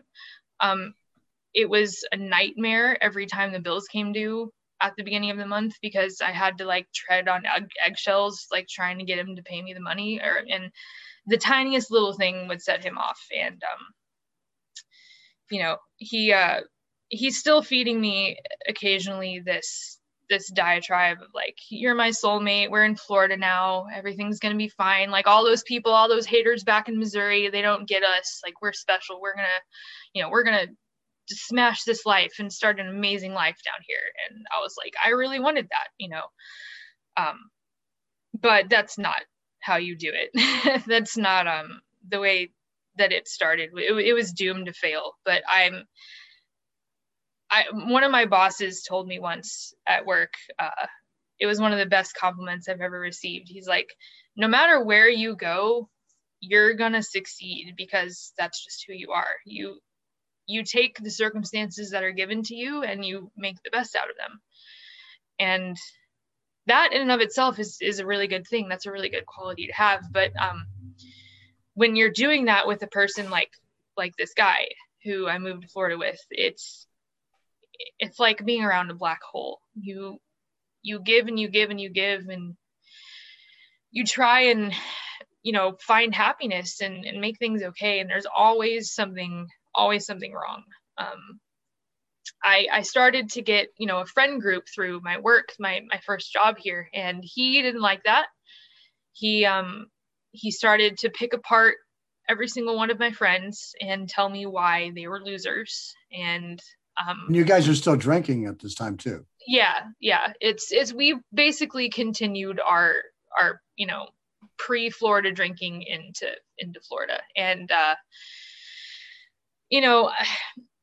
I will admit that like obviously when you get drunk, you're not the most rational, logical, easiest person to talk to. And I'm not going to pretend that like this is entirely his fault and I'm 100% the victim. Like there were things that in this circumstance I could have done better. But given that it started with, you know, the situation that it did, I never had a fighting chance. Like, I mean, I tried, but really everything was destined to fail. So, you know, I started to get a friend group, and he tried to isolate me from my friends. My friends like down here like to drink too, but they weren't nearly as you know, intense as my friends from Missouri.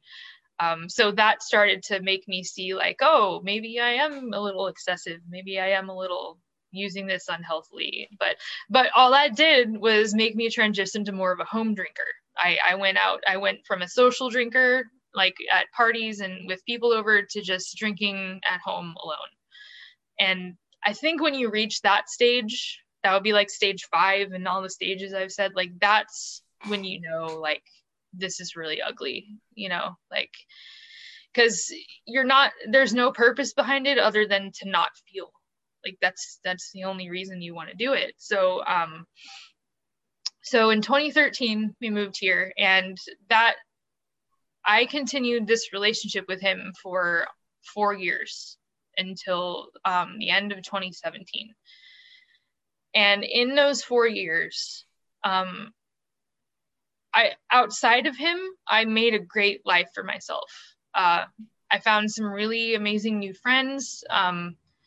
I continued working in my career. I advanced. I eventually became a manager at one of my jobs. I was a coordinator, so I was climbing the ladder, you know, as they say. And I was succeeding on paper in every way, shape, and form. Like if you looked at my life, it was going up like this. But at home, I was so like just constantly afraid of my boyfriend, of what he would do, of you know, just anything going wrong, because it was the same thing. Like as soon as I had any other emotion besides happiness, he'd be like, "Oh, just get over it," you know. And I would try and talk to him about you know, stuff that I would see at work. But because he was coming from an environment of being in the Army, it was always a competition. He'd be like, "That's not that bad, you know, I've seen worse." And I wasn't trying to make it a competition. I just wanted to confide in my partner. Like, I had a hard day, this is what I saw. But he'd be like, "Fuck you, get over it," you know. Like, so it was a relationship, but really it was just like this. So here's this guy in the beginning though that you could talk to. Yep. And you thought you could confide in, and he listened to you. Mm-hmm. And now here it is, just get over it. Yeah. It's so he lured you in. Correct. Back then. Right. It was complete, and it was pre-planned manipulation. Like he planned ways to get me away from my husband and to make me his. Like there's no other way. It was I don't remember the term, preconceived notions and stuff like that. And premeditated. There you go. And it was pre something. Thank you. But this just kind of goes to show how dark of a person this guy is. There are some abusers that are, you know, very vocal about it. They're just like assholes to everyone. You know, they're just like angry people. So you see someone who's like blowing up in rage at like a stranger, or, you know, it's like, or they're presenting like that side of themselves to the general public, and you're like, oh, well, they must be a shitty partner. But this guy was the most insidious, manipulative, like just sneaky abuser that you can possibly think of. Like he would put on so many faces to make me look. What really he wanted to do was invalidate any claims that I might have against him. He'd be like, well, all these other people think I'm amazing. Like, you know, what you're saying that you're scared of me, you're crazy, you know, like, and he would sow seeds of like distrust here and there, and just I fell down this really, really deep dark pit of not even trusting my own emotions, because I mean things would happen and I would say I don't like that, and he'd be like, that didn't happen. And I'm like, but you just said this to me, you just did this thing, like, can you please not do that again? He's like, I didn't do that didn't happen. And I'm like, I just saw it. But it's like that kind of stuff where you begin to doubt your very sanity. It's right. It's like crazy. And again, like this whole time, with like the pressure to like have sex and stuff all the time, like he liked certain like things rough, not to get too or detailed or intimate or anything, but like I didn't get a choice in that either.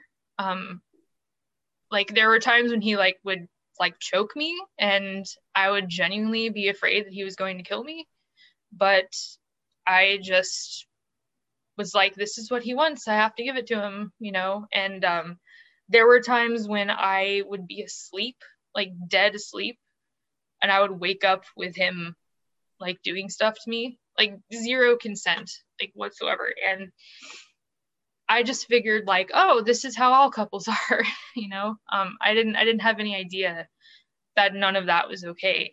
And I didn't have any idea why it was messing me up like it was, because I'm like, this is how it should be, So you're leading two lives. I mean, you're professional, yeah, with your friends, and then with what hit him at home.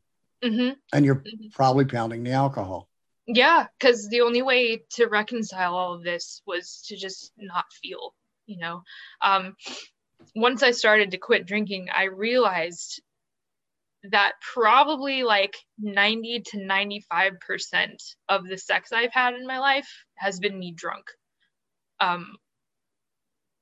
Either willingly or unwillingly. Like I'm having to relearn like intimacy like all over again, because so much of what I thought was okay before was really not okay. Like, really, really not okay. And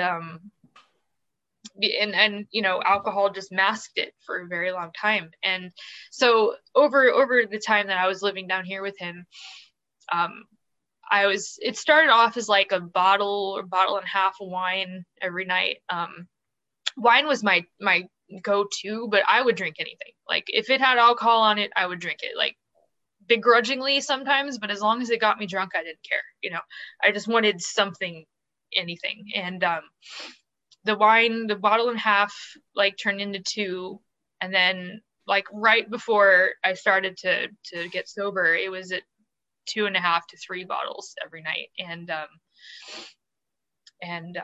this is after, because I left him. Well, you left him in 2017. 2017, right? Yeah, the end of 2017. And also before he, like the last 6 months leading up to us separating, he got violent with me finally. I got so tired of him just stomping all over me. I started to get a backbone. I started to talk back to him and say no, and he hated it. He hated it. And one time I was standing in front of the bathroom. I don't even know what we were talking about. We got in fights over every damn thing, but he wanted to like get past me, and so he just like shoved me full force into this closet, and it broke the door. And I had a bruise on my hip like this big, and I couldn't walk right for like 2 or 3 days. So everyone at work was like, what's wrong? What's wrong? And I'm like, I can't say that. So I had to just make up a reason. And I remember like a few days after that, he was like staring. I was wearing shorts, and he could see the bruise on my hip, and he was like staring at it. Like as we were sitting on the couch, I'm like, what's wrong? He's like, I'm really sorry I did that to you, but you really shouldn't make me that mad again. Like essentially it's your fault. And that's trademark every abuser, every single one does that. And I've learned so much since I've gotten out of this about what are abusive behaviors, about what to look for in a person.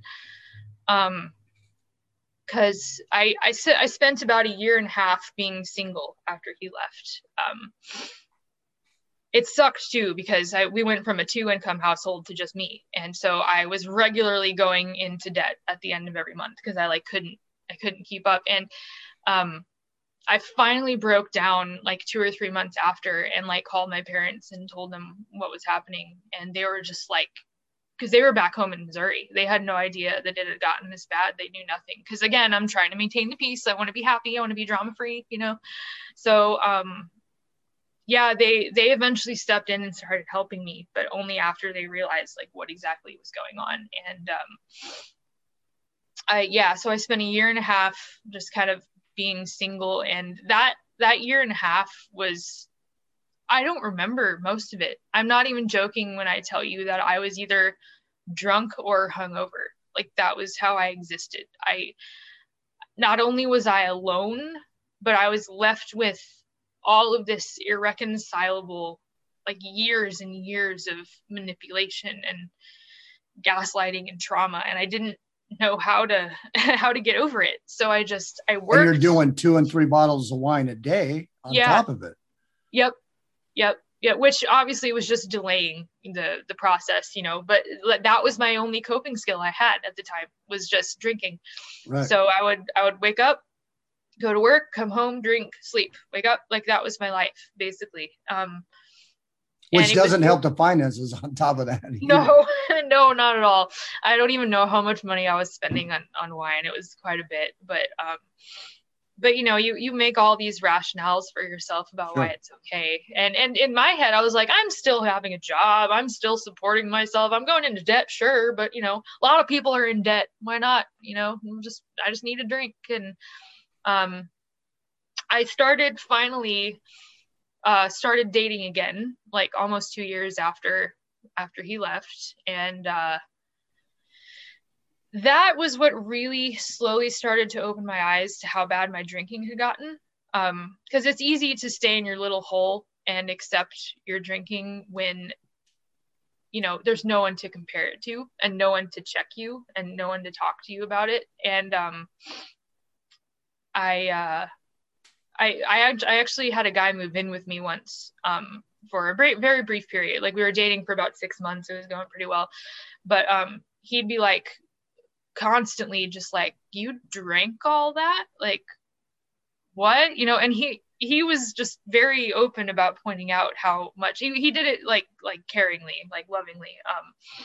But that was the first time someone had actually told me in my entire life, like, that's excessive. Like, no one else had ever told me that. And I was like 28 at this time. I was just figuring that out.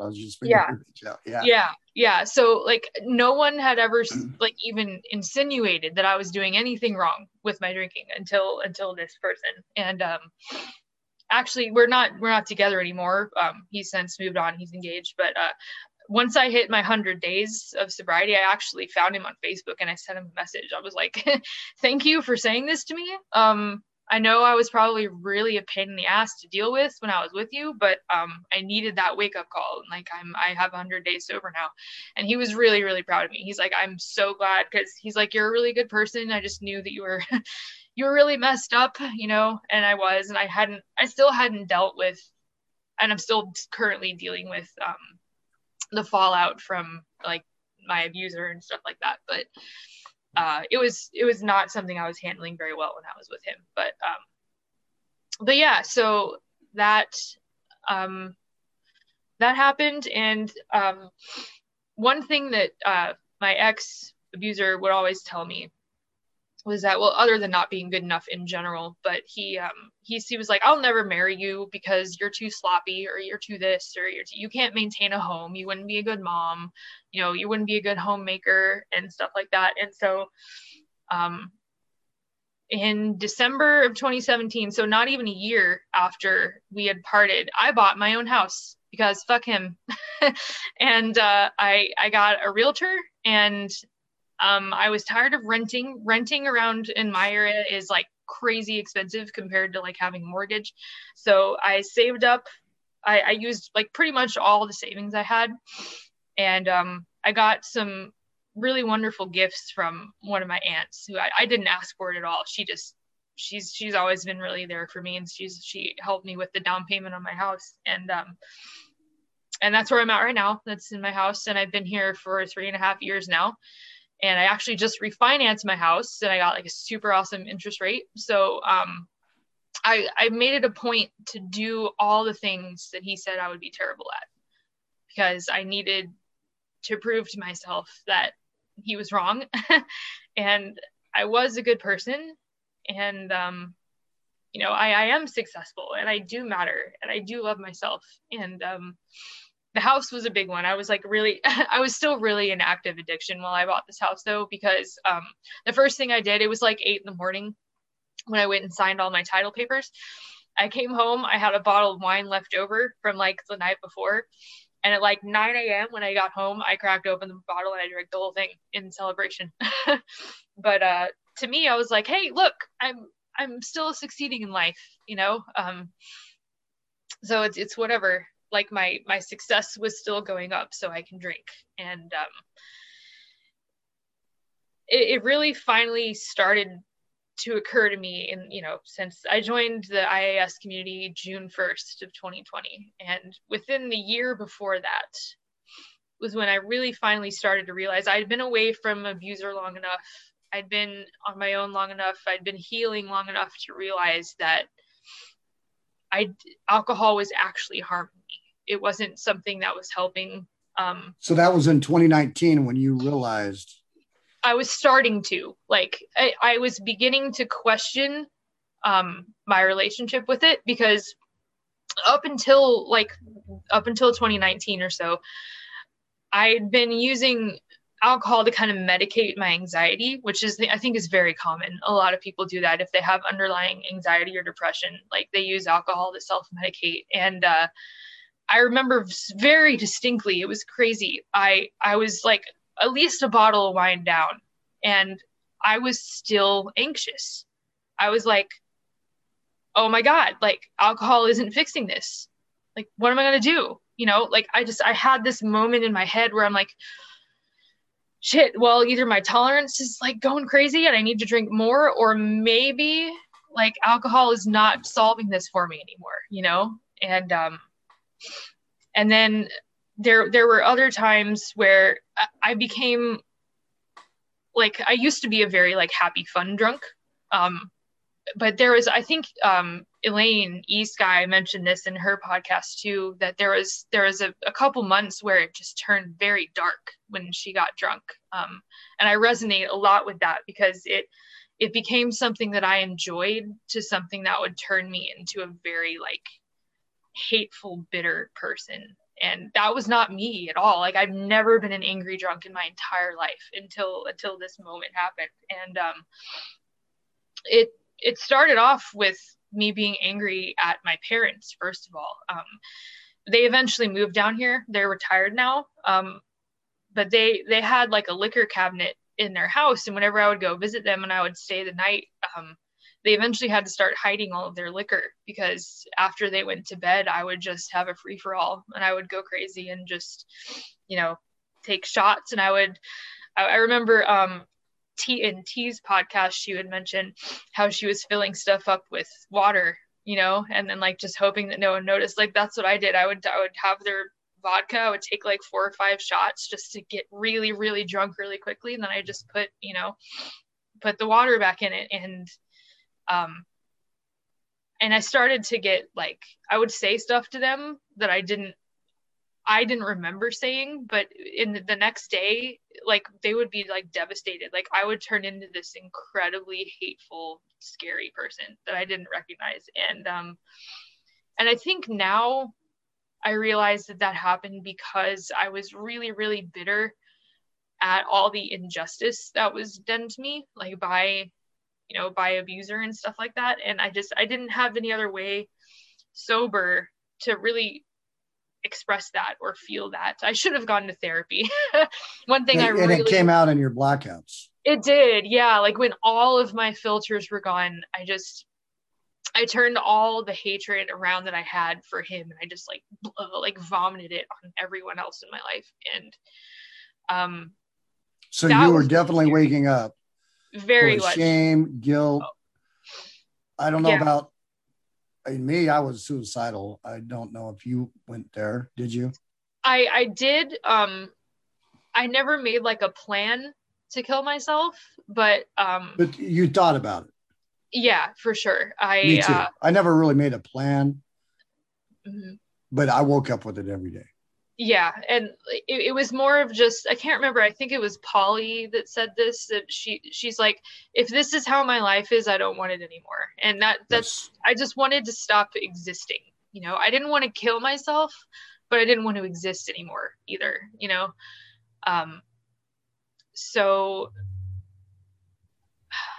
I eventually started to realize that it wasn't serving me, and I also realized I had a massive problem with how I related to men for partners, because if I allowed all of this to happen to me, like there's something very wrong with what I think is okay and what I allow in my life.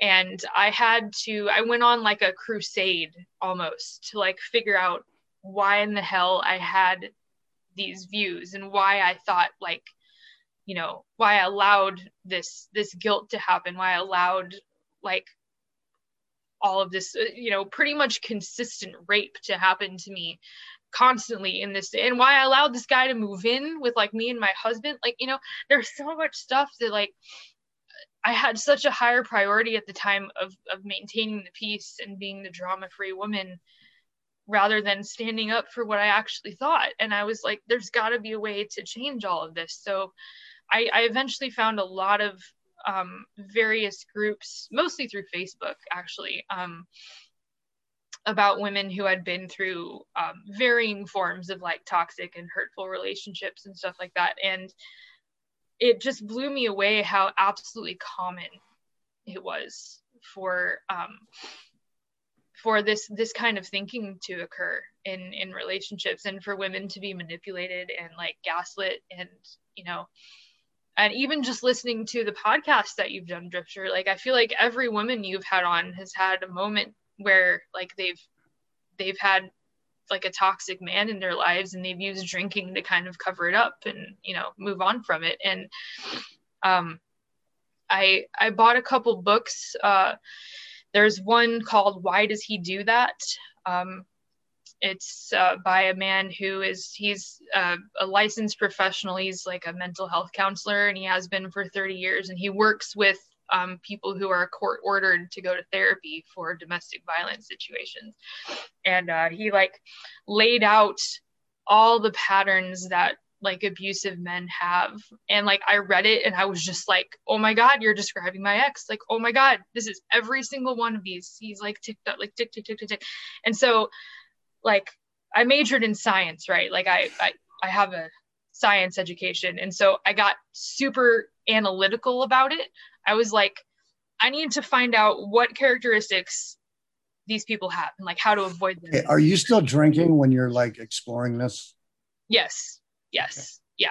Yeah. I had not, because the very last piece of my puzzle so far was finding out that alcohol wasn't serving me. So we're like down here still, like I'm trying to figure out all these other things, but I hadn't yet admitted that drinking was still a problem. I'm like, if I can just figure out all of this stuff about other people and how I relate to them, then my problems will be solved. And so right. Yeah, but I eventually did figure that out, and I learned a lot. And one of my favorite phrases that I learned, it was actually from a group that's for cheating support. I actually had another guy I dated who cheated on me. That's out beside the point. He doesn't deserve any more of my time. But anyway, I was in a group on Facebook for like infidelity and cheating support too. And the phrase that was going around was trust that they suck. Because as women, I believe we want to keep seeing the best in people. We want to be like, oh, they did this, but here's all these other reasons why they're actually a good person, why I should love them, but this, but that. It's like, no, if they do a behavior that bothers you and they keep doing it, even if you ask them not to, they suck. Trust that they suck. Like, there is no ifs, ands, or buts about it. You get to say no. You get to say that you're disrespecting me and I was like, that's magical. Like, I never thought about it that way. I always tried to make excuses for people and be like, oh yeah, he's actually really great, or blah, blah, blah. It's like, no, you did this thing and I'm not letting this thing go. Like, this thing deserves to be taken seriously because it matters to me. And you don't just get to shove it aside and say, like, you're being dramatic or you're this. It's like, no, this matters and you're going to talk about it. And so that really kind of transformed me when I realized that. And that's how you are now then, right? Yes, that was very much the key. And I finally did find a healthy relationship in my fiance now. It's very unconventional because he lives in Australia. So I've only actually been around him for a brief 2-week period when he came to visit right before COVID. But I tested everything on him. I was like, I made a huge deal out of the stuff that I never would have mentioned to anyone else. I'm like, hey, that thing you said, I don't really like that. Can we talk about that? Like, and rather than just thinking, oh, I'm just making something out of nothing, making a mountain out of a molehill, I should just learn to let things go more. I'm like, no, we're going to talk about this, and slowly, it was terrifying. It was terrifying to do that at first, but slowly over time, he was like very receptive and very like, okay, your feelings matter and I'm going to honor them and I'm going to, consider your comfort always. And so when we were talking for about 4 or 5 months online before he decided to come here and visit me. And it was a really awesome 4 or 5 months. It was a very supportive, fun, friendly. And you're still drinking during this time? Yes, still drinking. And he has a lot to do with why I quit drinking too, because 2 and 3 bottles a day is still drinking, right? Correct. Very much so. We're talking about my fiance now. We actually met online in a Facebook group. I don't remember how exactly I stumbled across this Facebook group, but the group is literally entitled "Men Are So Confused About Their Current Market Value." That's the name of the group. And essentially, he was in here? He was in that group. And I'm like, first of all, why is a guy in this group? That's really strange. But the whole tone of the group was like a support group for women who had been through like really hurtful, toxic relationships. And, women could just come on and vent about like their bad experiences with men. Exactly. So I commented on someone's post and he responded. And I was first like, why are you here? You're a guy. And second of all, I was just like really kind of blown away with how like well worded and eloquent he was and like how compassionate he was. And so we commented back and forth for like a few days. And then I sent him a message, and this is the only time I will give a slight bit of credit to alcohol in my story, because I was still so deathly afraid of men when I was sober that I never would have reached out and messaged him if I hadn't been drunk. So I was in my second bottle of wine that night, chatting with him on Facebook, and I'm like, let's be friends. I want to talk to you. Like, happy drunk, right? So slowly over time, I realized that he wasn't the kind of person that I had to worry about. And first of all, he's in Australia, so I can just literally go block and like never talk to him again. Like, there is no threat whatsoever. And I had complete control over the situation. And so once we kind of got closer and started talking on the phone, I would have conversations with him that I wouldn't remember the next day. And I'm pretty sure it was obvious to him that I was drunk, but he was still getting to know me. He didn't want to like bring anything up, but I just felt terrible because he'd go on about a subject that we had talked about the day before. And I'm like, what? What are we talking about? I don't remember any of this, And so I would just kind of nod along like, okay, okay, yeah, yeah. But I realized I was like, okay, well that sucks because I don't want to have to keep asking him, you know, what we're talking about. And um then those turned into video calls, and the same thing happened, and I would just go off on tangents, and you know how you get when you're drunk, you're just like, you know, you repeat yourself, you don't make any sense, and you know, and the next morning I would wake up and I'd be like, oh my god, what did I say? Like, oh, it was just like the worst feeling, like you're just dreading looking at your phone, and you're, ugh. So I just, that was like a lot of cognitive dissonance, because for once in my life, for once, I had a guy who really honestly truly respected me and was healthy for me. Like, I knew that I had eliminated all possibility that he was a shitty person, like, so far, but I was still drinking, and I'm like, this doesn't add up now. Like, this is already gone, and so I don't need to worry about this anymore. But why am I still drinking? So I kept drinking for many more months after this. But I remember having that realization, like, is this serving me right now? You know? And eventually he decided that he wanted to come here and visit me, and I was like, that sounds awesome. Like, he's never been to the US before. He had some free time. He's pretty good with money, so he's like, what times are good for you? So we booked.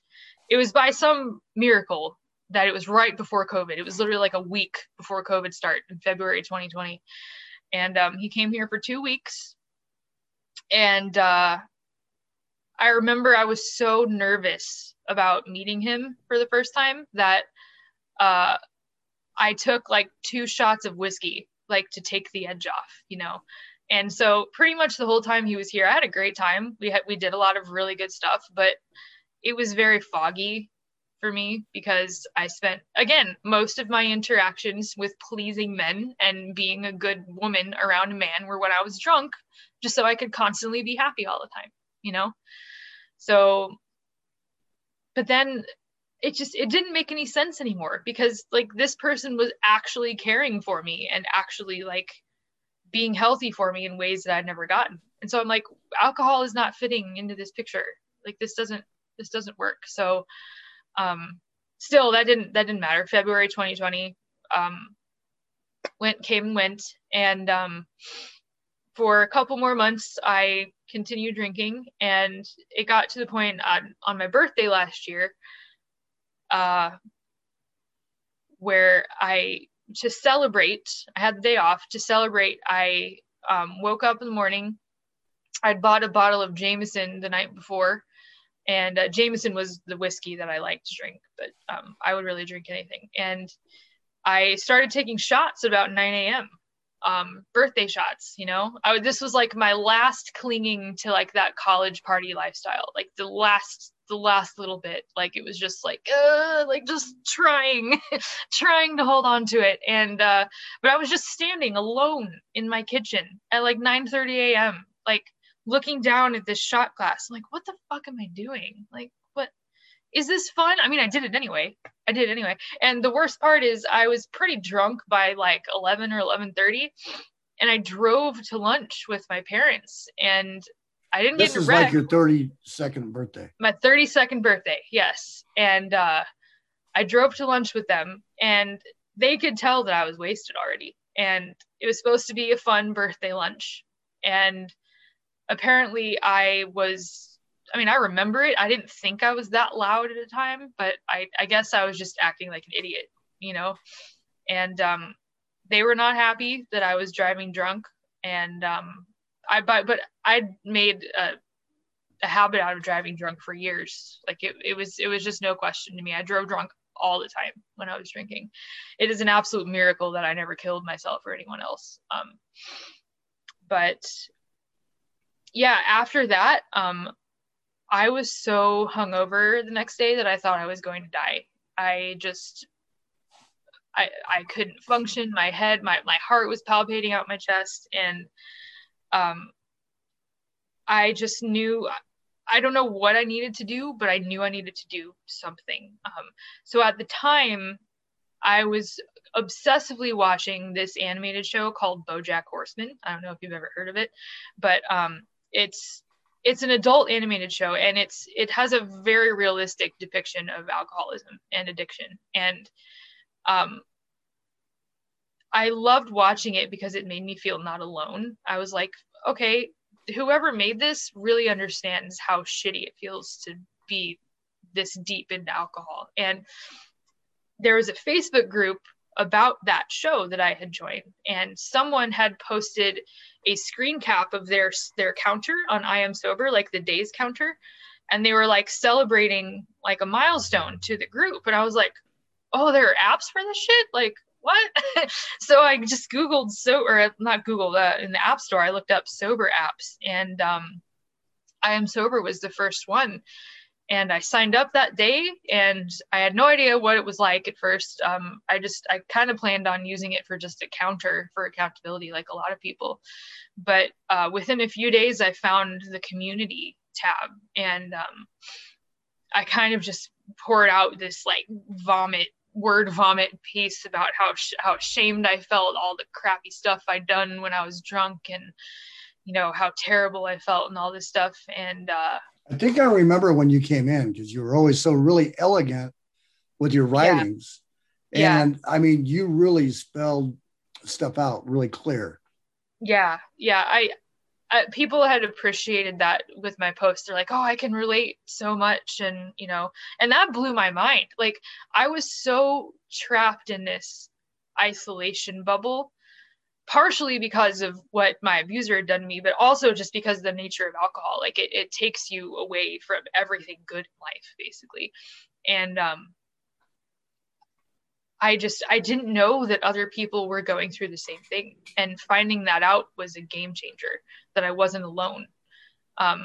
I thought I was the worst. I think we all think that we're the worst drunk at first. It's like, no one, oh, you don't know my stories, you don't know this, and you kind of have this almost sense of ego about how bad you are at first. And but really, in reading and just slowly learning people's stories over the time, I'm like, there is so much fighting going on all the time.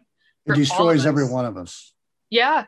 And like you call it, like the arena, like we're all, every single one of us is in there, and it's all for one common purpose. And it's all, to get out. The arena, we all have an arena, and the arena is our own minds. Yeah. And that's why I have the man in the arena, which I got from Brene Brown. Once I read The Man in the Arena, I knew that fit with sobriety, because we're all in the arena getting our asses kicked. It's destructive, and it's destroying all of us. Even though we're getting sober, we're just fighting like you. Wow, I got all this other shit that I got to deal with. Yeah. So anyway, you found I Am Sober, and you're getting into the arena. Exciting.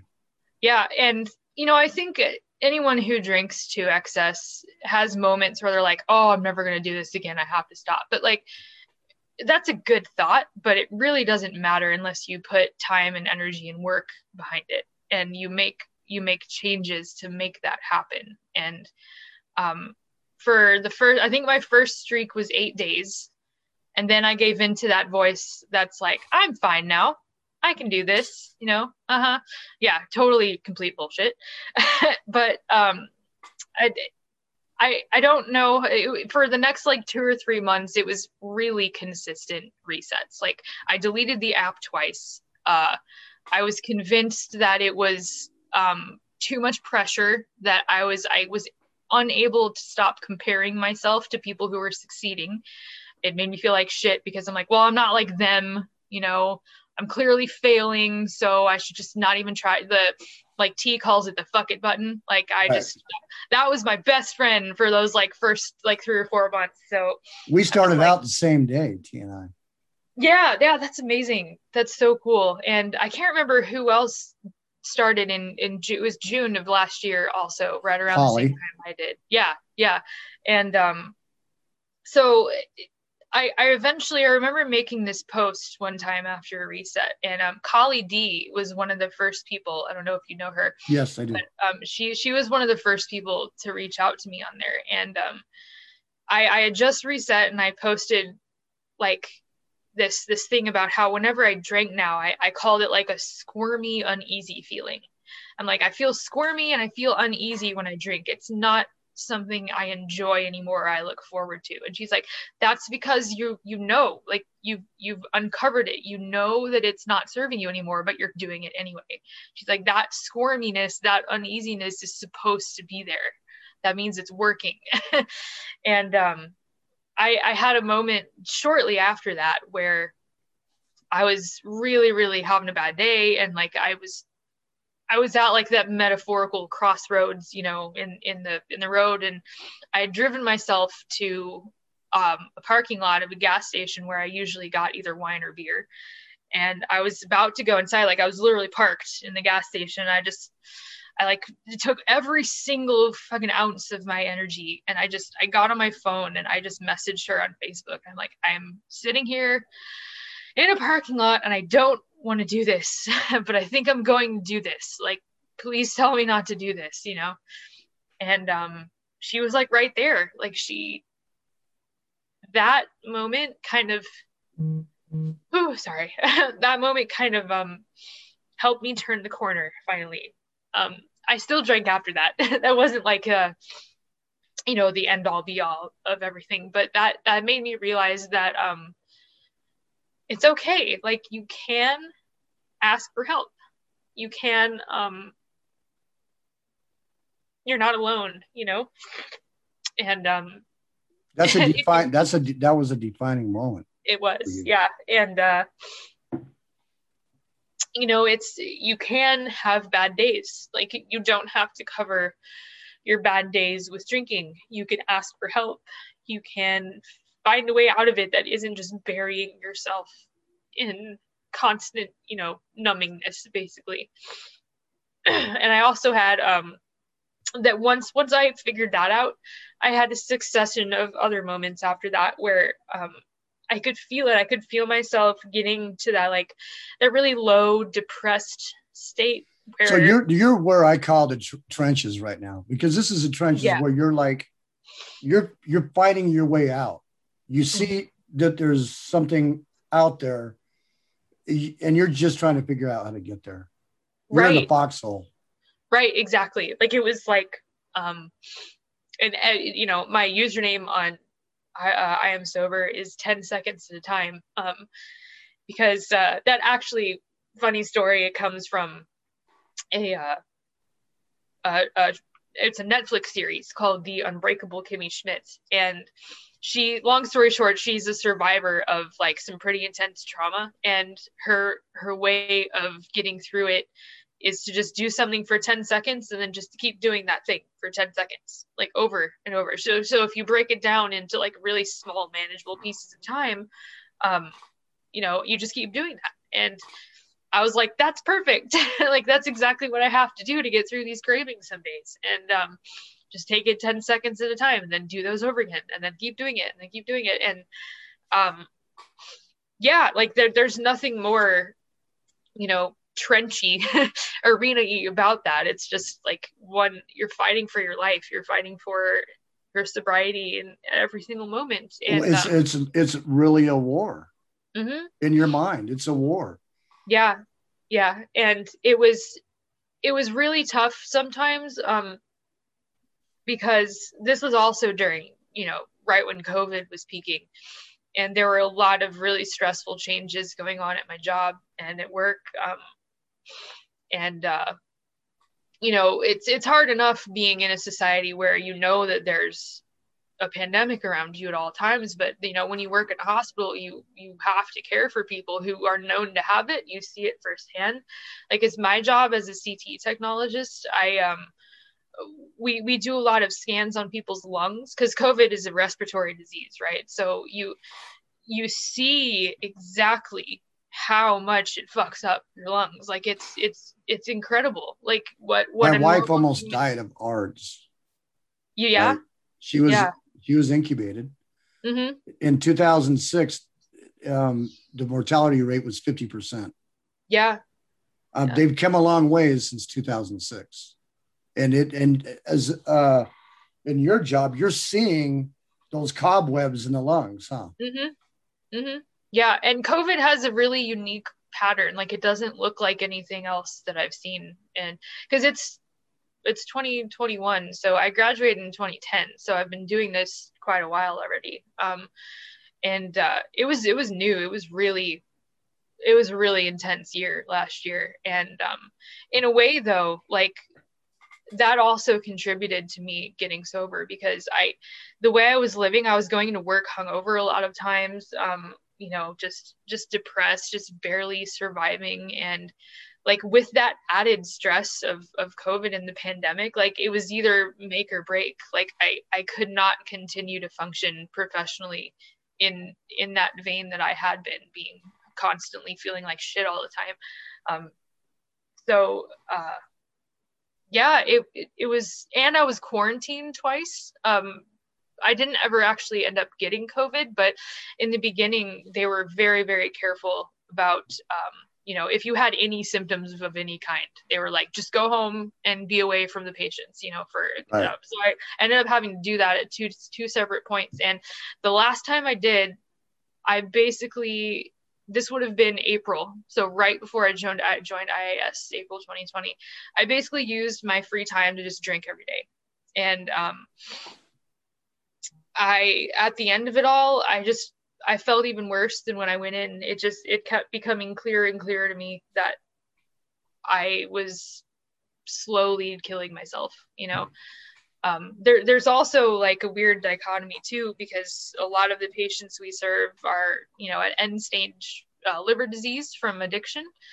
And I know exactly what that looks like on a scan too, how big and ugly and fatty your liver gets, how you have ascites. Ascites is when you have like all this extra fluid in your abdomen because your liver can't process everything efficiently. So you end up looking like you're pregnant. You have like a beach ball, and they have to do, it's called a paracentesis, where they literally poke a needle and drain out like gallons and gallons of fluid. And like I've seen all of this so many times, and I always just told myself I'm not that bad. I can keep drinking. But now it's amazing because I see these people and I'm just like, I am so glad that I am not on that path anymore. Like it's a huge relief. I used to really not hate, but be very uncomfortable caring for people who were in end stage addiction, because it was like my future staring me in the face, and I didn't want to admit that. But and what you've seen through your whole career. Mm-hmm. Yeah, many times, and it's people who are young too, like in their late 30s, not that much older than me, have died from liver failure. It doesn't discriminate really. Like we've talked about, and I can't describe the relief of knowing that I'm fully and completely taking care of myself now. Like that's a very novel, just kind of simple concept. So all this is blowing up. All this is blowing up. You've got your fiance. You don't want to, you're tired of not knowing what you're saying to him. Your work, you have COVID, with everything that's going on with COVID. Mm-hmm. Everything is just coming to an end. Yeah. And then in that group, you saw that I am sober. Mm-hmm. You got in here, and then you reset. What, the first 6 months?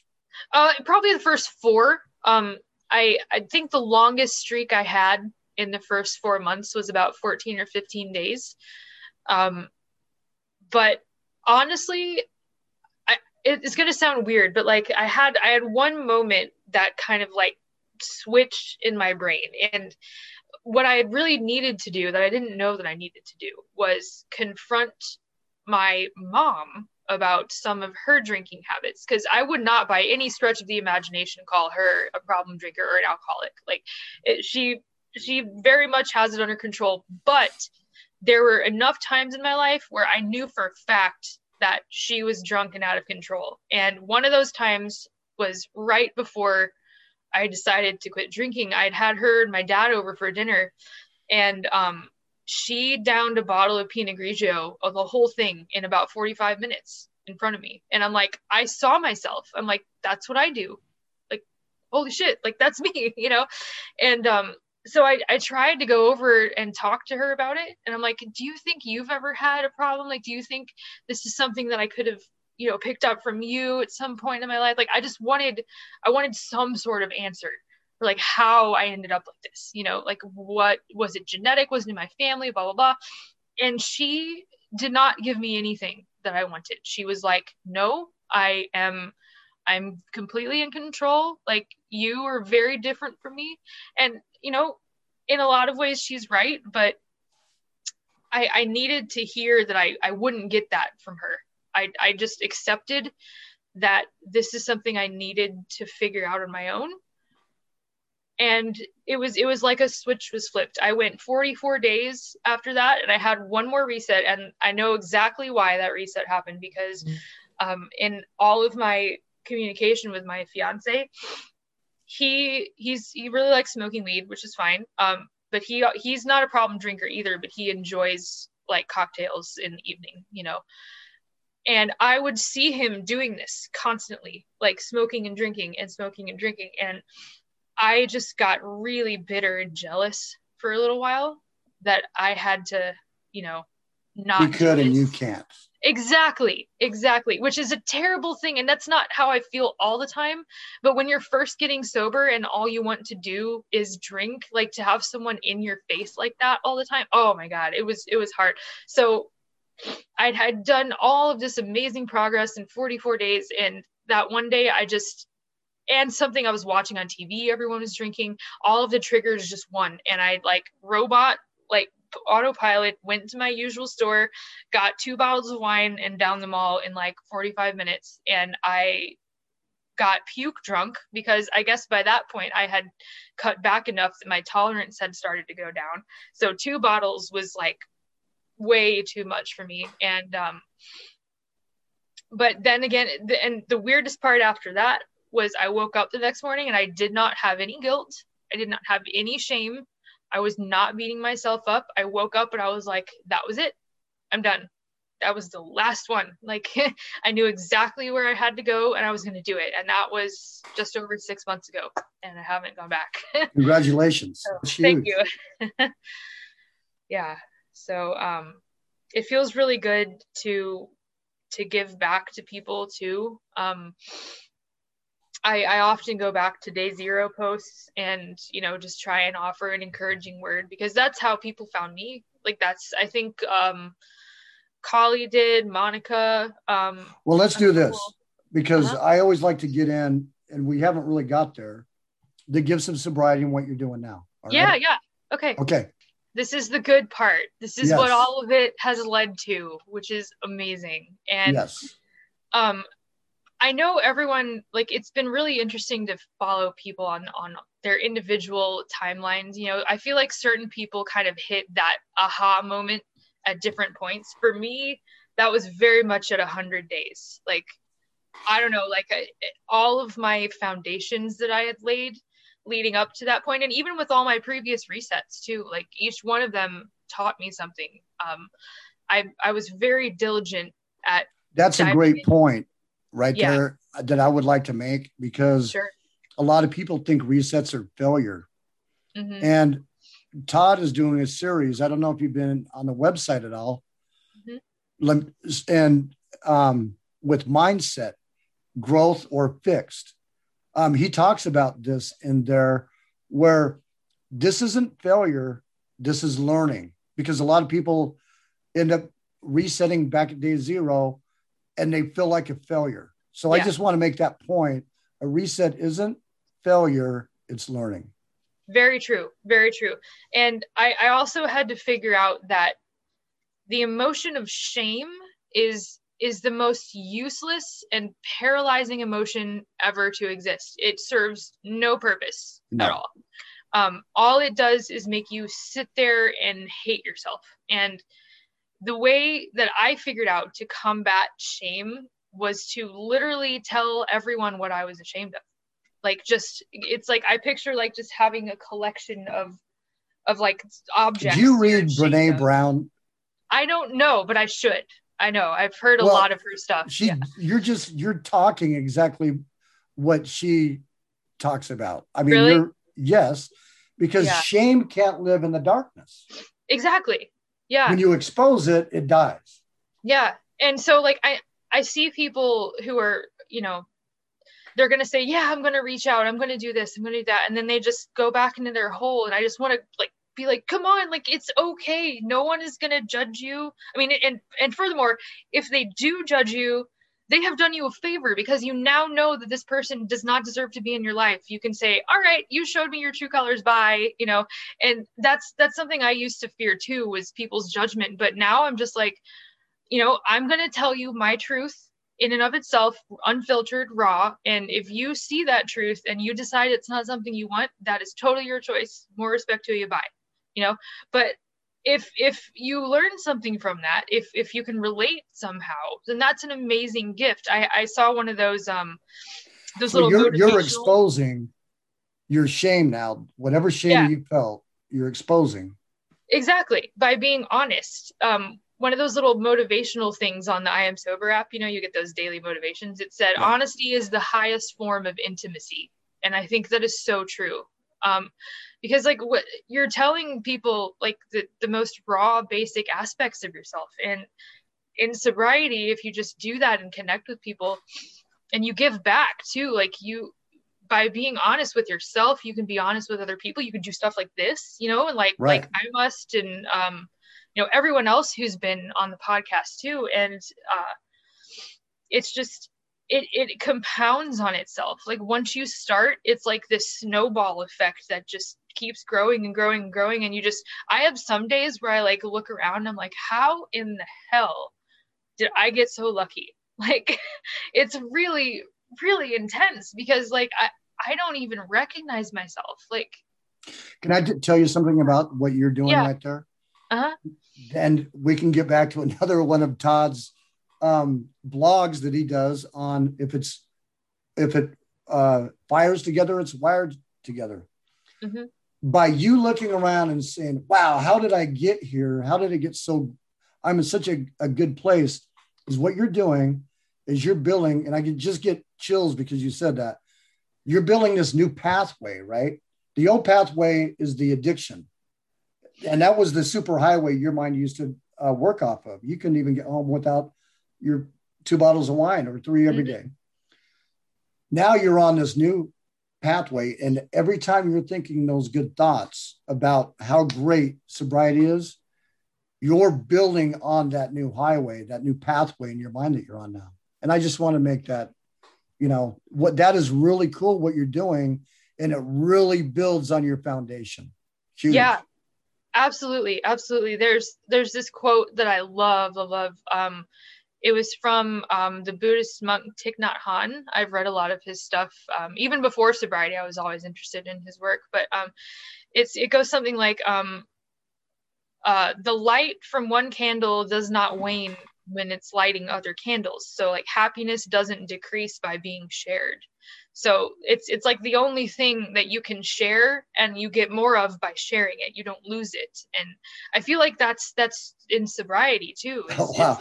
And now you're happy because you want to be, not because you're expected to be.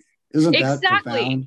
Yeah. Yeah. Like I'm happy because it's natural. It's me being myself and not trying to avoid, judgment or anything. And even if someone does judge me or something, like I look at it very objectively, because what I really failed to realize for most of my adult life so far is the way people treat you is a reflection of who they are as a person. It's not a reflection of you. It's their habits they've learned and the way that they perceive things. Like they are telling you when they're treating you like garbage that they're a garbage person and you should avoid them, So, well, but before you were taught to be grateful, right? Mm-hmm.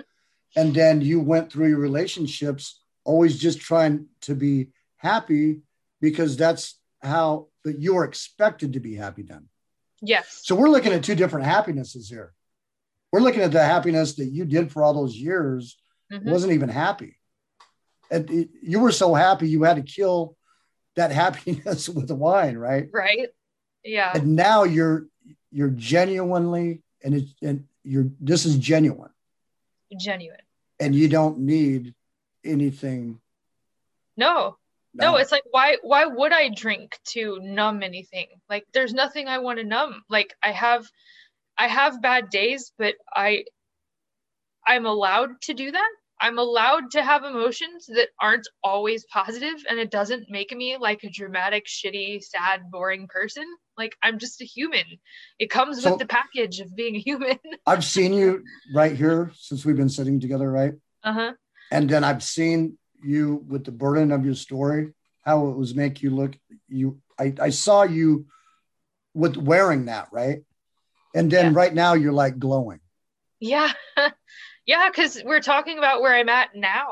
And where I'm at now, like, is so far from where I used to be. And what's really exciting for me is like I really want to start a family as soon as my fiance is here, and like I want to have kids. And I really am excited for what all of this lessons and all the work I've done on myself can do for my future and like my future kids. And it's just like I have like the entire world like like open to me, and it's amazing. Like I have my house, homeowner, I have a great job, I have like a career I've been in for 12 years, all my student loans were paid off. Like everything that's been kind of holding me back up until this point is just, it's all just like resolved. It's not like everything's perfect. I mean, I don't think there is a perfect. Well, no, there's still things that you're going to have to battle through, but you're already way ahead because you started it at the end of your recovery,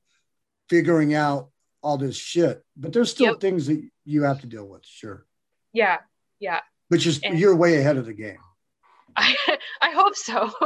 I really hope so. I have this trend in my life where I feel like I suck at stuff for a really, really long time, like longer than the average person. But then there's a moment where like all the sucking has paid off, and then all of a sudden I'm just like a rocket, and like all the sucking happened, and now I'm the rocket. And like, well, you just got back from a little vacation, right? I did. That helps too. I'm in a very good mood still because I was off work for 17 days. And you camped out with yourself, you and your dog, right? Yeah. I saw the mountains. I saw the beach. In terms of giving back and sobriety, one thing I've always wanted to do, remember how I told you about camping at my elementary school and how it like gave me a love for nature? I wanted just to get a setup that I could just like put in my car and I just go. And so the first 4 months I spent sober, I camped at 8 different state parks in 4 months. I threw myself into it. And the ritual of just like setting up the tent, enjoying nature, like being quiet, stepping away from technology, just existing. And like, you have a cool ass hammock. I do have a cool ass hammock. Yes. And there's nothing more relaxing than sitting in that thing and just letting the breeze just move you back and forth. But yeah, camping was really crucial to my recovery, very much so. It taught me that I could do things myself. Like you would not believe how many strange looks I got, like trying to set up this huge ass tent, like me, this small little girl. People would stop and be like, "Do you need help?" I'm like, "Nah, no, I'm good. Like I got to figure it out. It's fine." So it was like proving to myself that I could do it on my own and I didn't need anyone. And I was good at it too, so. Yeah. Way cool. Yeah. So now, with this podcast, you're giving back, and now you also are giving back into IAS, and it sounds like there's your with other groups and Facebook and stuff too. Yeah, a little bit. I also have I'm an admin on a Discord server. It's kind of like a WhatsApp, like a chat room essentially, and they're all people from IAS who have joined there. We just joined it because we needed more like instantaneous support, rather than just like messaging on IAS and stuff. And people, it's been around for about 8 months now, and people who have been there the whole time, like we have a really tight, amazing group of people. And people come on and they say like, "Oh, I had a bad day," or "I had a reset," or I feel like I really want to drink right now. I just need to vent instead of drinking. And like every single one of those moments matters. Like every single one can be that one defining moment that changes, someone's sobriety. And I'm just really glad that people are using it. And did you guys have voice messaging? we do. You guys communicate differently than with just text? Most of it's text, but we do have like voice hangouts and stuff too. Yeah. Some of us are doing the same thing with Telegram. Right. And I joined Polly and Corinna's group, one of them. I haven't been on much lately just because my Discord server takes up a lot of my time. But yeah, it's any single way you can find to draw yourself out of that shame cave and just connect and, find other people and share your story and listen to other stories. Like it all matters every single second. Like that you need to celebrate your recovery like a little kid celebrating like a victory. Just get excited about it, just yay, I'm amazing, it's awesome. And right, more people need to do that rather than just like, oh, I'm only on day 2. It's like, fuck yeah, you're on day 2. Right. That's amazing. Exactly. Good job. It's huge. Yeah. I couldn't even get to a day 2. Yeah. For 3 years on my own. I crawled into IAS. Mm-hmm. Same. And, but as you get sober, you find out you have other issues like I'm finding for myself now. Believe me, just because I've started this podcast doesn't mean that I've got my shit together, because I don't.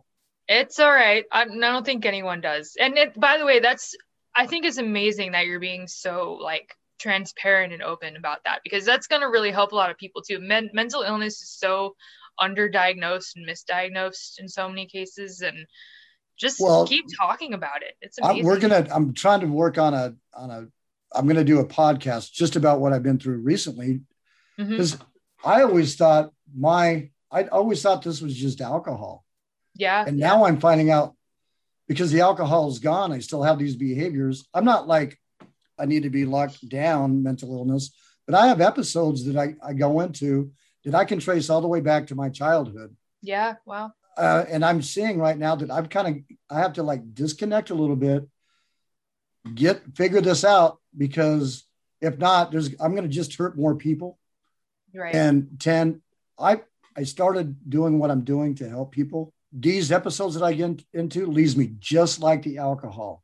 I wake up, I'm ashamed. I get depressed because just last weekend, I hurt somebody that I've been trying to encourage, and I hurt them. And I'm like, okay, I got to step back a little bit, and I got to figure this shit out. I don't even know if I'm good in groups anymore, because I think that groups trigger me. Just looking, because my mom's like really mental health, sure. Her education. So yesterday we were going over these things, and I had never even told her this stuff. Well, we didn't talk about it because I did not believe in mental illness. Right.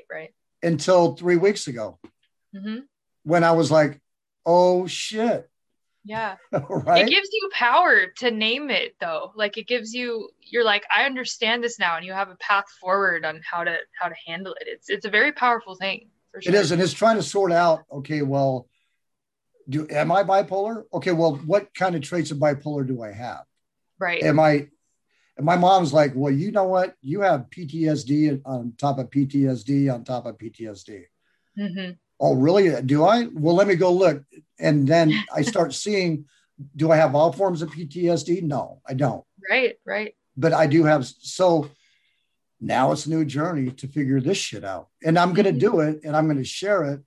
When I woke up at 1 o'clock this morning with my wife, 10, we talked for an hour and a half.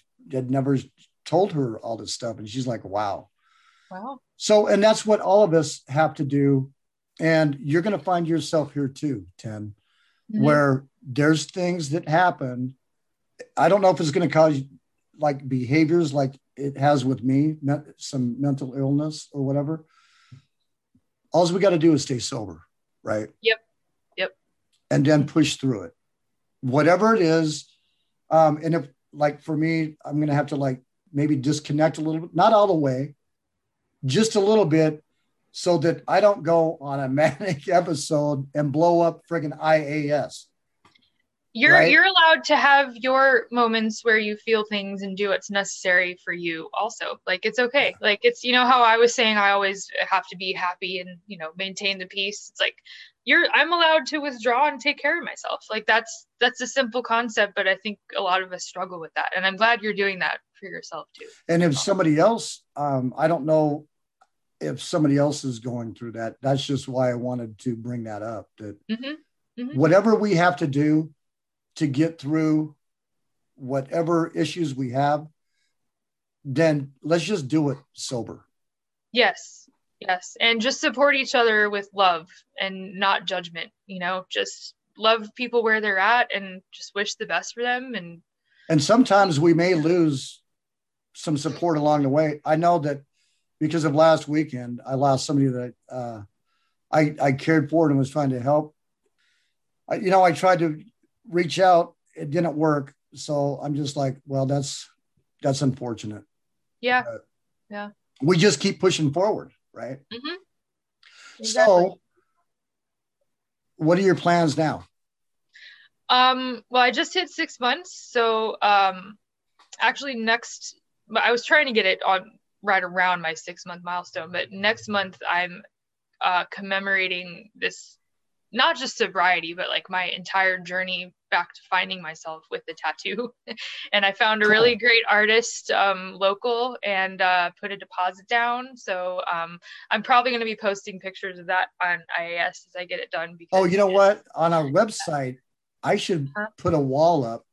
Oh yeah, sober tattoos, right? You totally should. Yeah, that would be great. Right, because Lilo, he's getting one. Yeah. Because he's a rock star. Right. And he's got this. Yeah. Oh my God. Yeah, that's funny. But yeah, in addition to that, my next goal is fitness and losing weight. I let my body go a lot while I was drinking, and I just ate and didn't give a shit about myself whatsoever.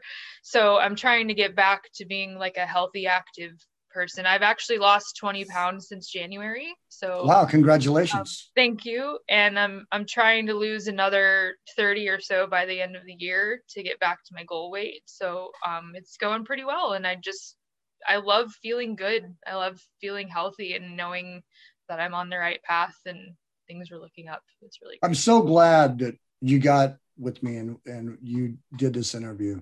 Yeah, and thank you. I'm so encouraged by like you and Todd. You both, like, he's 34, you're 30. Well, you're almost 33 about to be yourself. 33. Yeah. Yeah, basically 33, but you're young and you're doing this. And now we got our son with us. He's 29. And hopefully he's here today and he's doing good. He probably doesn't like me waking his ass up like I do, but he's sober today. And awesome. You guys are sober, and you younger generation, I just think it's awesome what you guys are doing. Thank you. And congratulations. Thanks. You too, for sure. Anything else you want to say before we close? No, just I really love you guys, and just thank you to every single person who's ever given me a tiny sliver of time or energy or love. It all adds up and it all matters. So thank you. And thank you, IAS, for building this platform where we've all found each other. So agreed. 10 seconds at a time. Thank you very much. Thank you, Drifter. Thank you, everybody. This is the Sobertown Podcast. And come visit us at SobertownPodcast.com, our website. Jump on that sober train and ride right into the incredible, wonderful world of sobriety and pour the poison down the sink. Right, Jen? Pour the poison down the sink. Thank you.